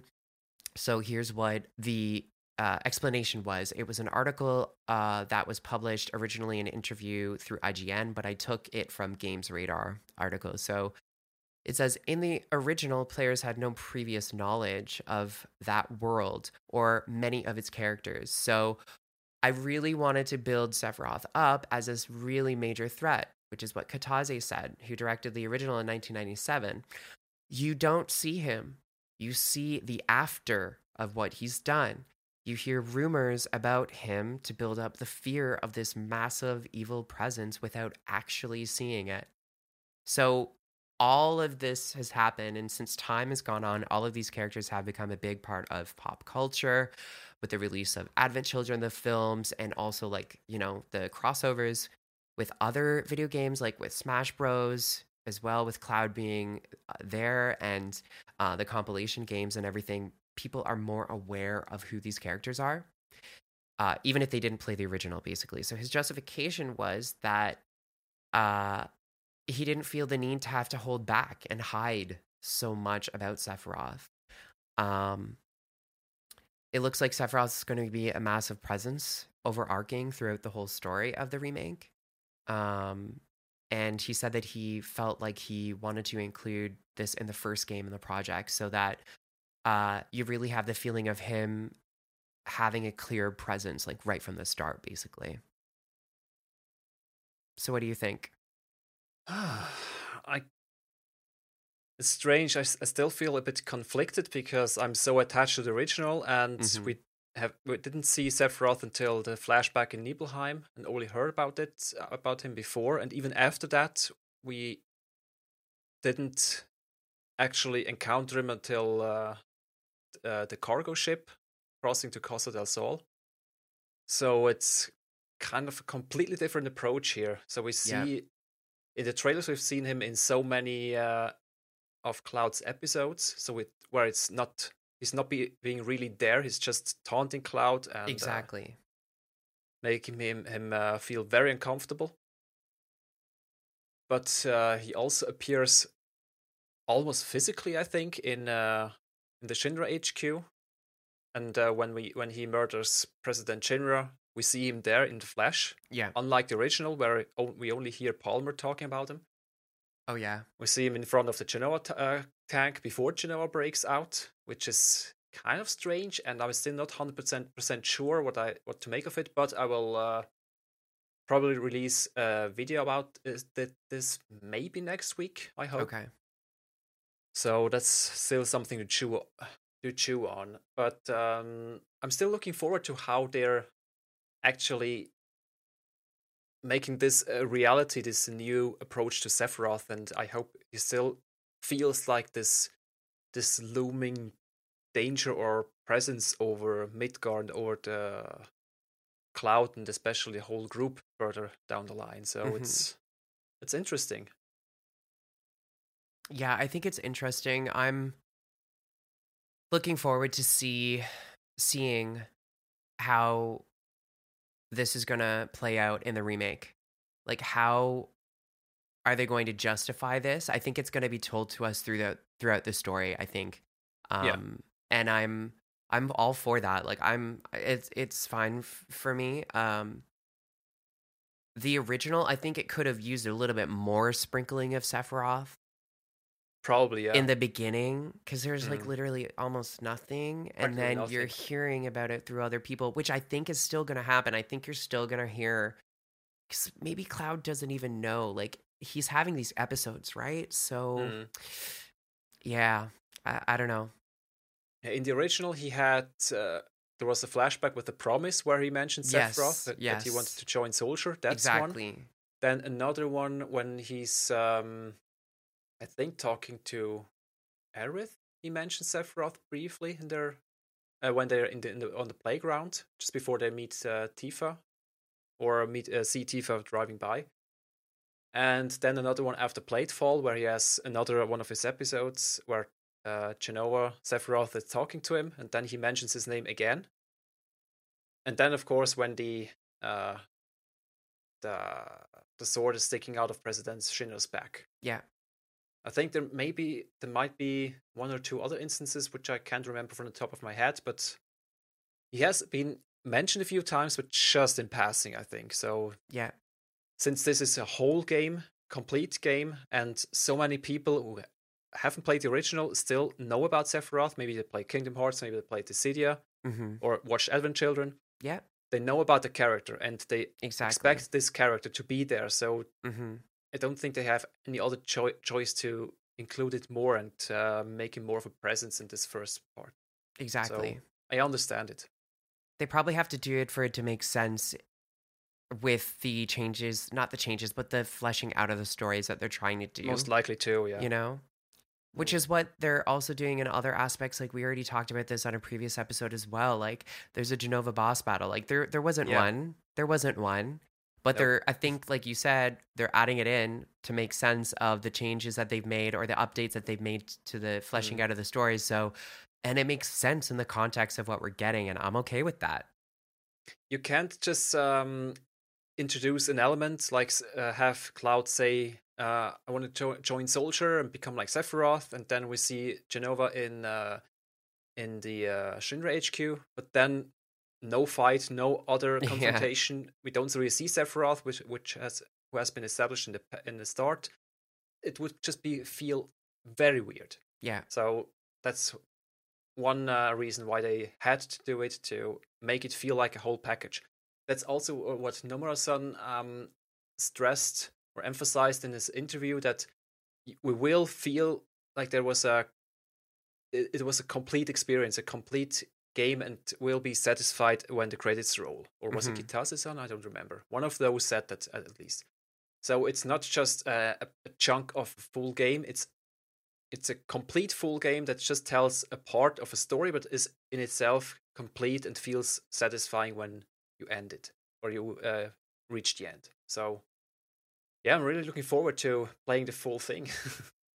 Yeah, so that kind of plays into the next article that we have here. So Games Radar posted another article stating that Kitase had said that he's fine working on the 7 remake for the rest of his career. So people kind of took this out of context and thought like, oh gosh, like he's gonna, like there's gonna be so many parts because he's gonna keep working on it for the rest of his career till he retires, and it's gonna be like 20 years from now or something. And that's not what he meant. He just meant that, like, if this game continues, he would be totally fine working on it into the future, because he said in 10 or 20 years' time, basically, it may need to be remade again. But he wants... Yeah, and that's, I know, right? Like, oh my gosh, but he wants it to be loved and followed by future generations. That's what he said, and I appreciate that, because I do too. You know? I don't have any kids, but a lot of people that I'm talking to online now have kids that played this game, and they're like sharing it with their own children. So that is really gonna that's going to keep this game going into the future for future generations, right? But then those children's children Yeah. might get another remake of it, right? Like in 20 years. So Yeah. uh Grandchildren. yeah, it's crazy, but Oh boy. Yeah. yeah. The next article as well said that basically it was a GameSpot article that was posted that said that Kataze said that if they made a 1-to-1 remake of the original, then people would be disappointed, right? And this is what we're kind of talking about the Sephiroth thing. So here's what he said. He said, but if we were to just make 100% one-for-one remake of the original game, just follow the story exactly how it was and not change anything, I think people would like it, but it would just be, oh yeah, I remember this. That was great, and how nostalgic. That was so nice, and that's all you get. He continues on and he says we have to meet people's expectations, give them what they want to see, but we have to go beyond that and really exceed those people's expectations and give them new surprises as well along the way. So he says it was something that we had to pay a lot of attention to, and we were very careful, but it just didn't stop at, yeah, this was a great game. I remember this. They had to go further and provide a new experience. So, which I commend them for. Yeah, I really commend them for this. It's a huge undertaking and probably costs a huge amount of money, and maybe there's also risk involved. Yeah. So, really going above and beyond for the fans and for themselves probably too. It's really commendable. Yeah, everybody just needs to be open to receiving this for what it is. It was never going to be a 1-to-1 remake. It was never going to be that. They said this from the beginning. It was never going to be just an HD texture pack mod for the PC version of the game, which already exists. So if you want to play that, mod your Final Fantasy VII PC game and just play that version, or play the original version. Like, it's always going to be there. It's not going anywhere. Like, if that's what you want to do, that's awesome. But I really recommend people be open to receiving this game and having an open mind when they're trying to play through this game. And think about what they were thinking about trying to make this. Like, that's what I thought when I played the demo was, wow, like, they really took so much attention to detail when they're trying to recreate everything, and they're trying to please us. The music's awesome. Like, I'm seeing all the work and I'm like, wow, like, I can't wait to play this game. Exactly. And this is like a new experience. It's just imagine you get the exact same game. It just looks prettier, but it's just the exact same. Might work because, well, if it just looks prettier, it's okay. Works like the Secret of Mana remake, which kind of looks the same, just with up-to-date graphics in a chibi style. But even that game that wasn't received that well, it was exactly the same, but nothing new. It was just for nostalgia purposes. Yeah, it had still the same bugs even, and I don't think this is really worth it.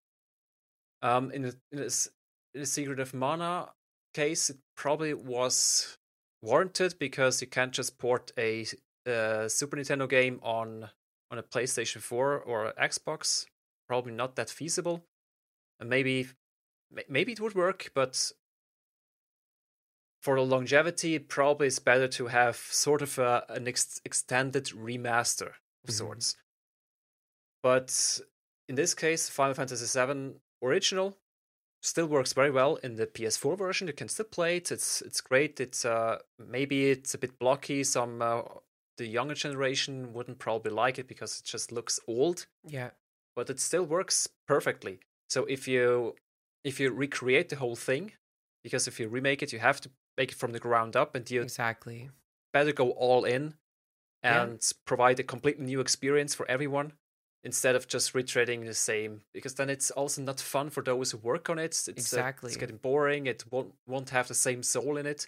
And here in this demo and in the trailers, at least me, I felt the soul, the work, the heart that's been poured into it. So I'm really glad they went this route. Of course, I'd love to play Beyond Midgar and see all the awesome places and the weapons and fly around with the high wind and play games at Gold Saucer and what have you, and use the submarine, but that's for another time. Yeah, exactly. Patience, people, patience. I mean, look what happened with Warcraft 3 Reforged, okay? Like, that was an HD don't start with that. I know, but I'm just saying, like, people, you know, they hated that. And that was just an HD texture pack mod, basically. But then they took away the original game. Imagine if Square Enix did that. Imagine they updated it and then they took away the original. People would lose their minds. Like, as much as that's what people are thinking they want, it's not really what they want. No. That's not what they really want. Like, I think what they could have done an HD upgrade. They could have done that years ago. They could have done it for PS3. It could have been the original game, but it was like Final Fantasy VIII remaster. Like, they could have done that. They could have done it by now, but the time's gone. That's never going to happen.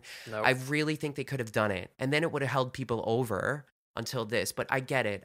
But that just didn't happen. And I understand. But yeah, you're just going to love this remake. So just buy it. Just do yourself a favor, buy it and play it and love it. Yeah. And if not, just watch it on YouTube and see how the story goes, and maybe then you'll be convinced and play it afterwards. I don't know. Yeah, exactly. And if it's just not your cup of tea, that's fine too. And that's okay too, yeah. Yeah. So there was another article posted. Famitsu posted an article which featured an interview with Nomura, actually talking about how the side quest stories are just as fleshed out as the main quests are, the main story quests. So that, to me, really put me at ease, because I know that we talked about this during our apprehensions episode when we were talking about we're really hoping that, the side quests are going to be like story related and not just fetch quests, right? So we don't know if that's what he means by this. I think that we're going to have a little bit of that, but it sounds like we're also going to get, like, the side quest stories are going to be just as fleshed out as the main story quest, which I'm all here for. Like, I'm here for it, like, yeah, same. I think it's going to be awesome. So yeah, I'm so looking forward to them. Yeah, same. And they also posted, like, story spoilers, I think, in that article as well. And I was like, whoa, like, I was reading it and then I was like, whoa, oh my God, like, I had to stop reading it. I was like, no. So I don't know. I'm not going to talk to you about it because you probably don't know it. But anyway, I was just like, oh my God, they didn't even put a spoiler warning. That's so. They spoiled their own game. Anyway. Yeah. Just one of the side quests. They went into specifics about. I see. Okay. Who's getting a side quest and, like, all this stuff, and they talk about a scene that happens during that side quest, and it wasn't in the original. I'm like, what are you doing? Yeah. Well, oh my gosh. Maybe it's the same, because I was reading the whole interview with Nomura on, I think it was DualShockers, and he also talked about stuff, and then just a throwaway line, and then you meet this character, and then you meet their whatever, and this is the one that I was talking about. Yeah, exactly. I don't want to tell you more or tell you guys more, because I don't want to spoil you too. Yeah, Famitsu posted it in Japanese, and then DualShockers translated it. That's what it was. Yeah, and it's I'm looking forward to it, but it's I didn't want to know that. I know, right? And there was no spoiler warning. No, nothing. And the rest is not spoilery. It's just this throwaway line, one sentence. But that is spoiler anyway. It's just crazy. But Square Enix also posted an article. It was like somebody that works as an editor, I guess, at Square Enix or something. And it was just like, it was a pretty sassy article, because it was just like, yeah, we get it. Like, just letting you know, spoilers are starting now. We're just putting it out there. And then they spoiled, like, one of the whole missions. And I read it and I was like, I didn't read the whole thing. Like, I saw that it was spoilery, and I read, like, the first few lines, and I was like, oh my God, like, but it was funny. I appreciate that they were, like, just being, they were kind of being sassy, because they were just like, yeah, we know there's spoilers. Like, here you go. If you want to read it, read it. If you don't read it. But here we go. This is exactly what we're telling you. And then I'm like, wow. And it was Square Enix official. And I was like, wow. Yeah. spoilers start after the Barrett image or something like that. Yeah, I was like, wow. And then I stopped reading. They're spoiling their own game. Wow. Yeah. Okay. What was it during the second bombing mission before Airbuster? What they spoiled? Yeah. Yeah, that's also what I was spoiled in the Eurogamer video I listened to. I shouldn't have done that, but I just I don't know. I couldn't help myself. But since then, I know nothing else. Just keep away from everything that remotely looks like spoilers. Yeah, it's the same. It's the same one. Yeah, the same thing. Yeah. It's really cool idea, but I didn't want to know that. They're probably too like they've been working on this game forever. So the people working on it just like, I just gotta tell somebody. Yeah, sure. It's like the voice actors who are under NDA and just can't tell anyone which cool game they're working on right now, but just have to wait for 2 or 3 years to finally say, "Oh, I'm working on The Last of Us 2." Exactly. Finally. Yeah. And then there was another article as well that was posted. So here's the quote from Kataze. So it says, okay, so first of all, you have to promise you're not going to write an article saying Square Enix is remaking Final Fantasy something. But just a personal opinion, just so you understand that, the first Final Fantasy that I've worked on myself was Final Fantasy V, and that hasn't been remade with the more realistic kind of approach yet. So I think that it would be quite interesting to do Final Fantasy V remake someday, okay? FF5 remake confirmed! That was so awesome. That was posted by Nintendo Life, actually, and I'm all for it, but it's just... Sure. It's so funny that he put that at the beginning of what he said. Yeah, he has to. He has to. Because his words will get twisted and put out of context, and it happens always. It's he has to put caveats and disclaimers everywhere. Yeah.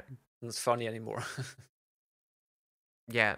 So the next article we got, it says it's by Power Up Gaming, and it says that Kataze said that when we first sat down and discussed how we were going to do the battle system, that he was more of the opinion that it could just be turned into a full modern action game. He didn't believe that they needed to include the turn-based system, but it says Tetsuya was actually really against that. So he was a really strong believer of not leaving the turn-based combat fans behind. So I really appreciate that. I think it's great. And I think that it has really good balance between the two. Yeah, definitely. Honestly. And what I find really interesting in this is that when I was still roaming on GameFAQs, but Game FAQs, so many people just roasted Nomura all the time. Oh, he's the action game type. He can only do action. That's why they brought him on board to make an action game. And action, it's bad when you want turn-based, blah blah. And now you see he was actually the one who reined Kitase and said, no, not pure action. We need turn-based aspect too. So please give the man a break. Yeah. Oh man.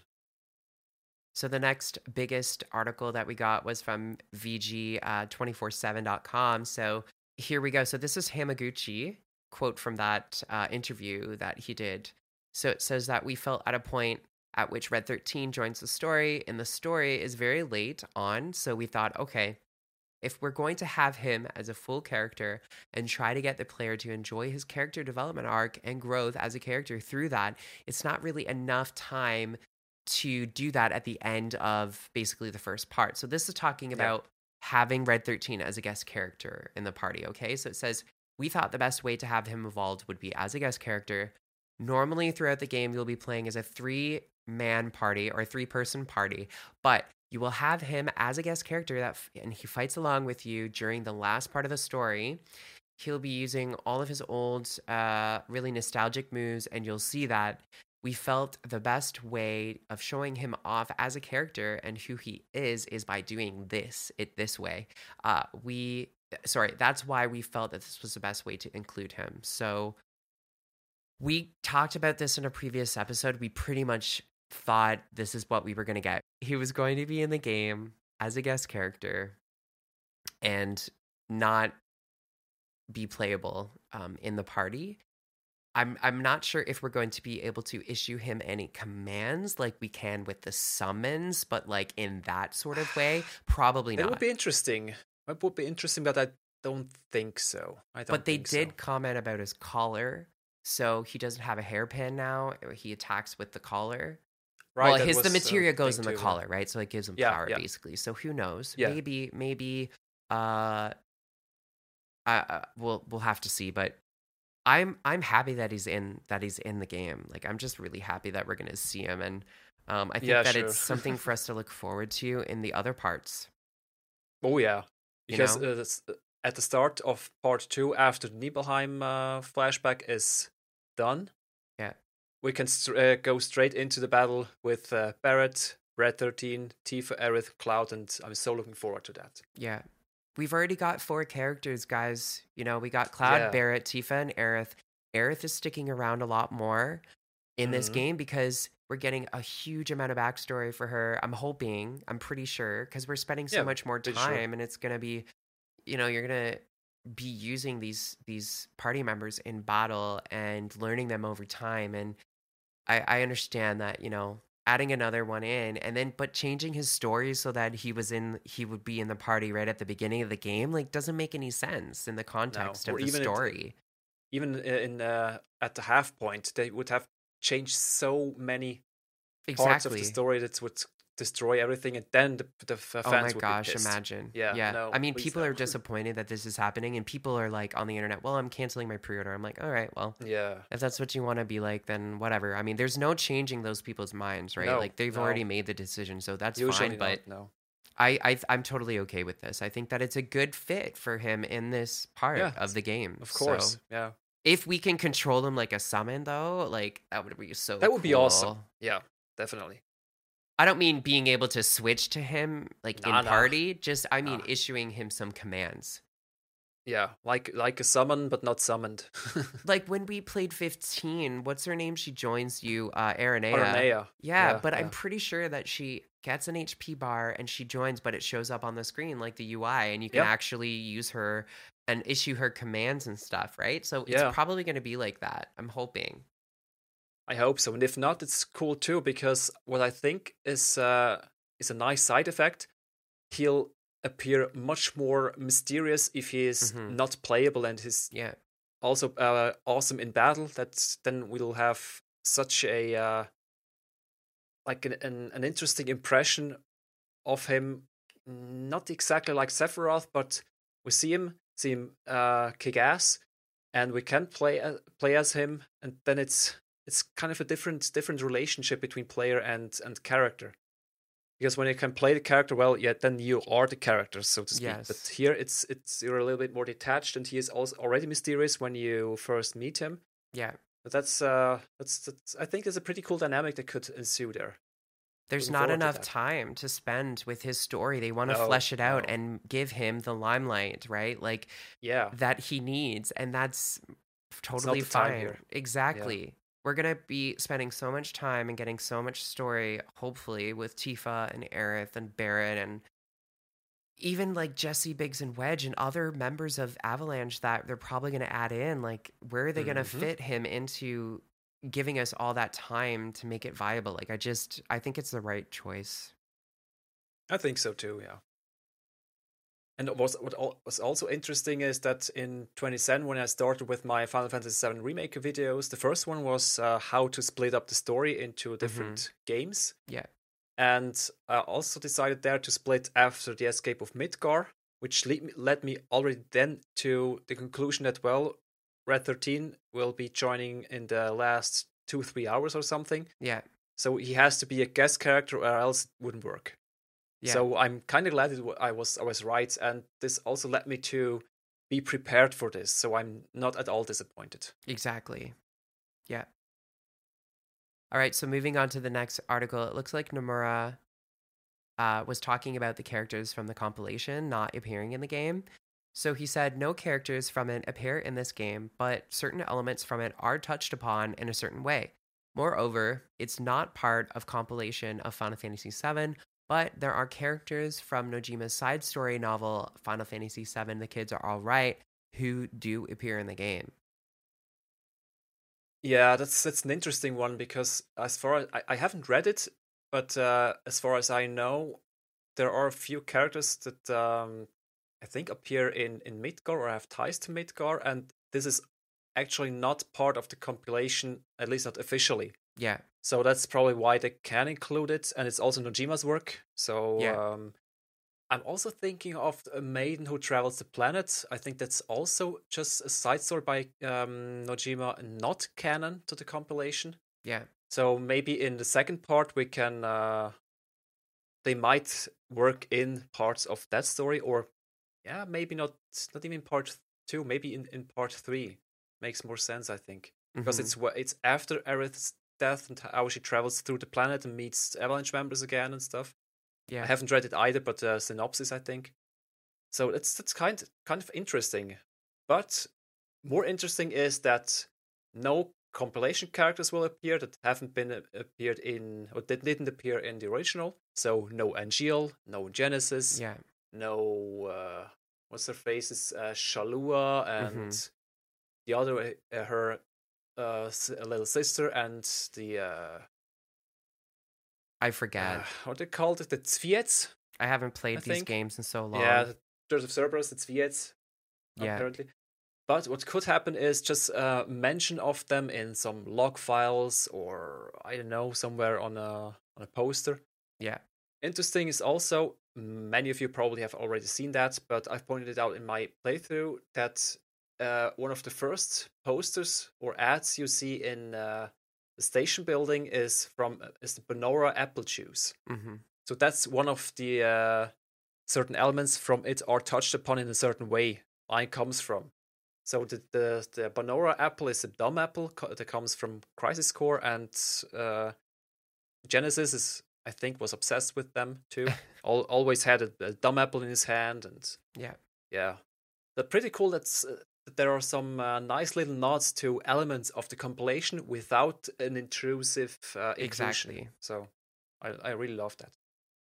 Yeah, I didn't read the novel either, so this is all new for me, and that's totally fine. Like I'm open to receiving these new stories and different like characters that are appearing, and that's totally fine. I think as long as we talked about this before on our last a few episodes ago, but we did talk about like just as long as it fits into the story and they're given the time they need, and also it makes sense. Like it's not just to waste time to make the game feel longer for the sake of it being long. Yeah, exactly. You know?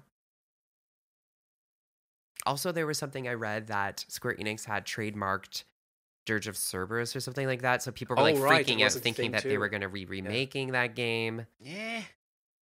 Yeah, I don't know, guys. I don't think so. Who knows? No. Maybe they're just going to release the compilation together as one package once the remake is coming out, and it's just going to be one thing, and it's called Final Fantasy VII Experience or Universe Compilation or something, and you can just buy the whole thing. I don't know. I don't know. Or maybe they just need the name for something else. I don't know. Could be too. Yeah.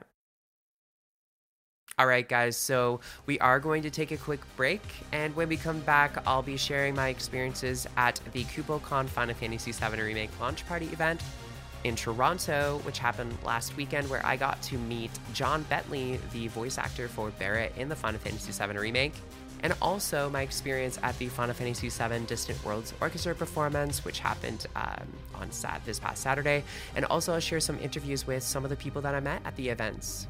All that and more after this.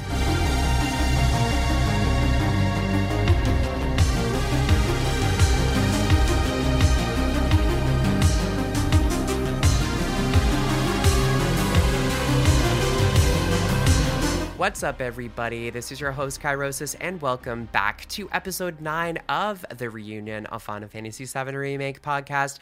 I am joined once again by my host, Viz, today. Hello again. So, I am going to be sharing my experience at the KupoCon Final Fantasy VII Remake launch event that happened in Toronto last week. Yeah, so basically, I snagged a premium entry bracelet for the event, which included an awesome loot bag and which had some exclusive Final Fantasy VII Remake KupoCon loot inside. And I was able to actually enter the event a half an hour before other people. So I basically went in and I met some of the people who were also in the event that also had the VIP bracelets. So it was like in a conference room, but they had it set up. It was so beautiful. They had like cocktail tables that were set up around with some ambient lighting. They were playing music from the game. They were showing like screenshots and gameplay of the game on like a screen, which was amazing. So I really appreciated like the ambiance, because it was more of like a social gathering than it was a convention, which was really awesome.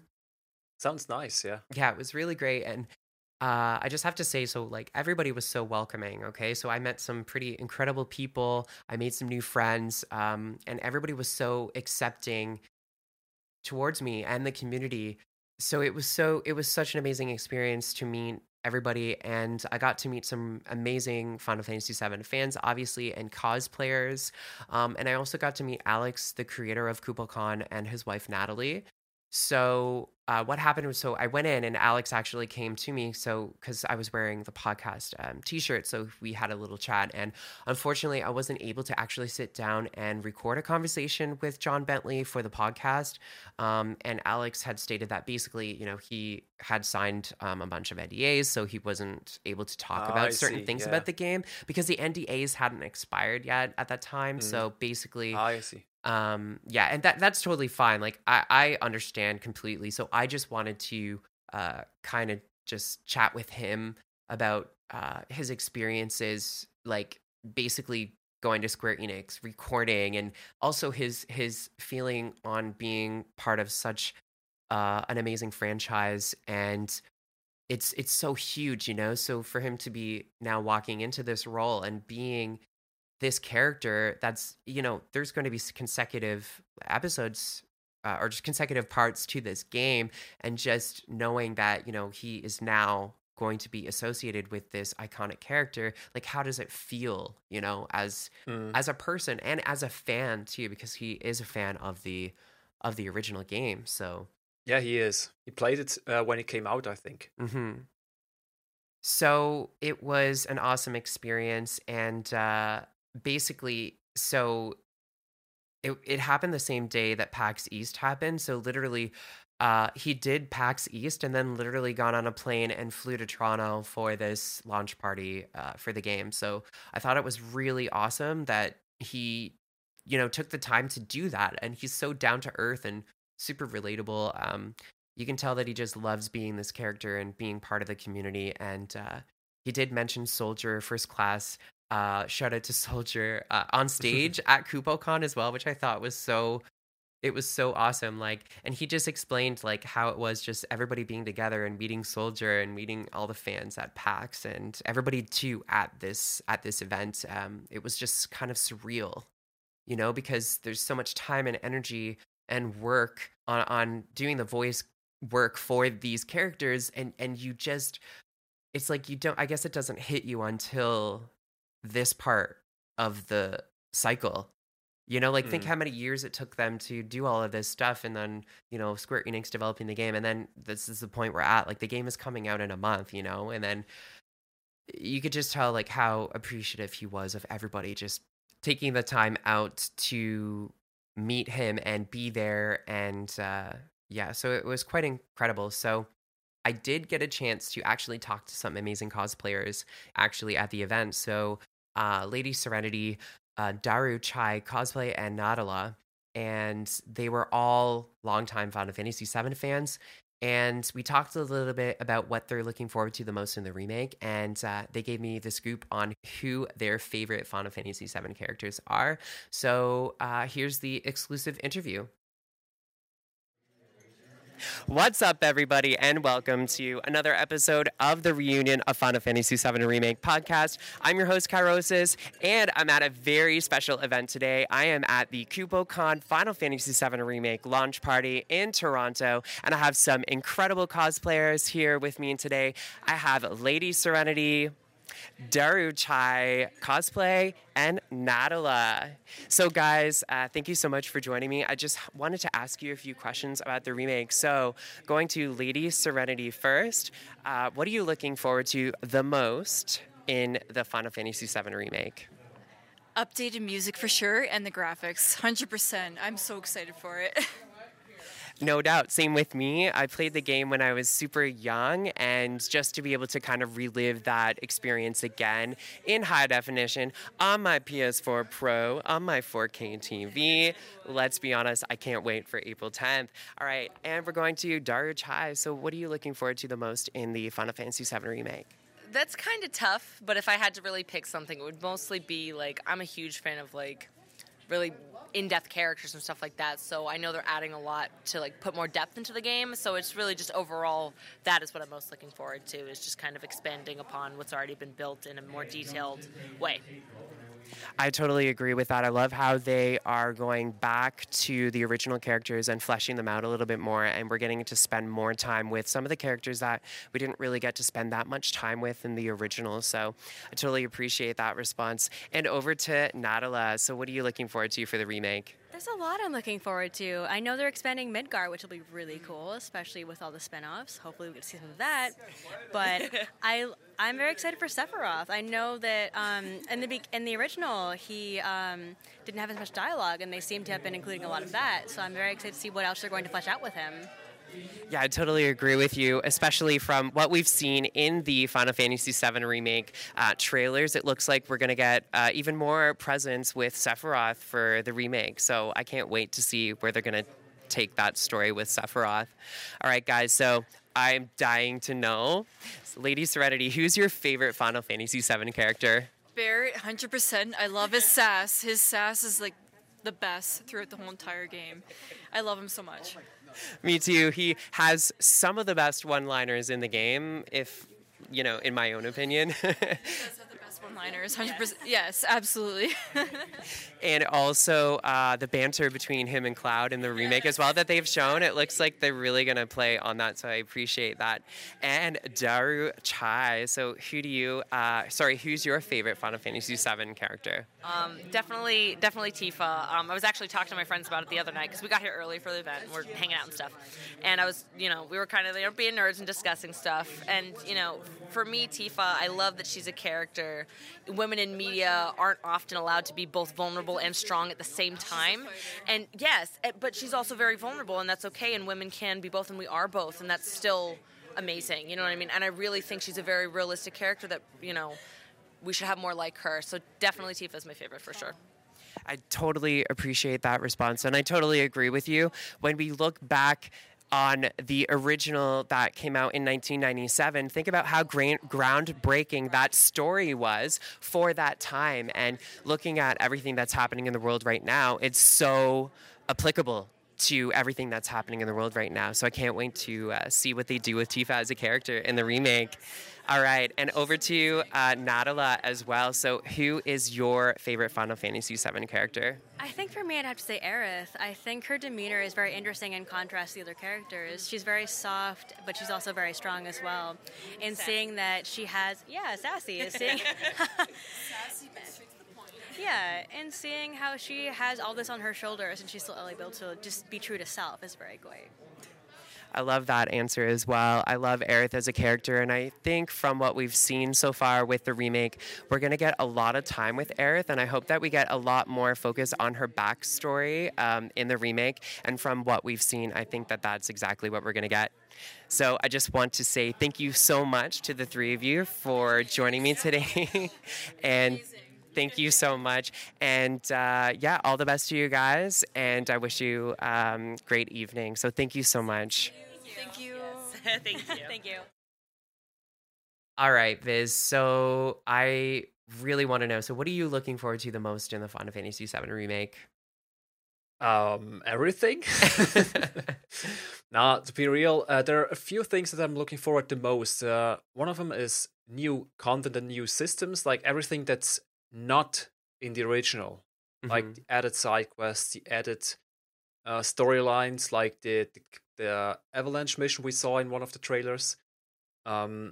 Also, the new systems which we've got a glimpse of in demo. Mm-hmm. This is one of the things I'm looking most forward to, because this is new. This is not treading known ground. It's something completely new.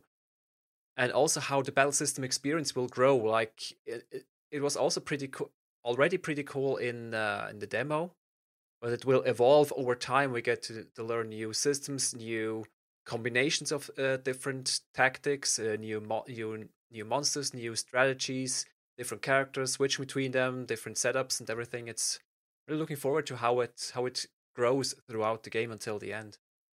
And of course, equipment and materia. Materia system is the meat of Final Fantasy VII, of the battle system, and I so love to experiment with different combinations and setups and try new things and grow in materia. And I hope they will still duplicate after being mastered. Maybe it's in, maybe it's not. But yeah, it was so much fun in the original, so I hope this will be kind of the same effect. And as said before, the soundtrack, I'm in love with the soundtrack so far, and I can't wait to hear all the other tracks, be it new or old. So especially all the battle tracks of the different field tracks everywhere. And I've heard that the battle track against Airbuster is super awesome. I'm looking forward to hearing that. So it's also a boss battle, and if the Scorpion Sentinel is any indication, this one will be epic. Yeah. Double epic. Yeah. And the soundtrack is also something, as soon as it's out fully, the full soundtrack, you can be sure I will be using that to listen to while working on future video content. Yeah, same here. Yeah, I totally agree with everything you said. I'm just really looking forward to actually going back into this world and spending more time with these amazing characters that I just love. Like, I love these characters so much. I just can't wait to sit down and see what Square Enix they've put into this game. Like, we've already seen some of it in the demo, but just to be able to see just all of that and how they fleshed it out, I just can't wait. Of course, all the character interactions, because many of them will be new, and maybe even new choices, dialogue choices. They've been confirmed. Dialogue choices will be there, and also interactions between characters that haven't been interacting much, like Aerith and Barret when they finally meet. And Barret and Red, I love their interactions in the prison cell in the original, and I'm so looking forward to that. So a huge shout out to Lady Serenity, Daru Chai, and Nadala for taking the time to chat with me during the event. It was so much fun getting to discuss the remake with other people and seeing how huge and amazing this Final Fantasy VII community really is. And it was a hugely humbling experience for me that I know that I won't forget. So if you want to check out Brian, Lady Serenity, Daru Chai, or Nadala, you can check out the description where I usually post all of the information, like, for example, their socials, so you can check them out. You can like, subscribe to them, chat, be friends, whatever you guys are into. So you can check the details for the episode for all that information.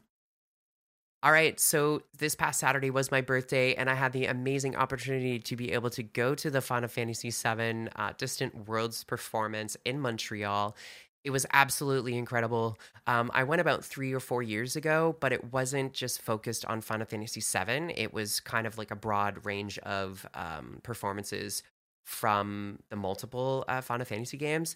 So I really appreciated that they took the time to really focus on the music from 7, as the remake is so close to coming out. So I was really looking forward to this. I was hoping that they were going to play some exclusive Final Fantasy VII remake music. They didn't.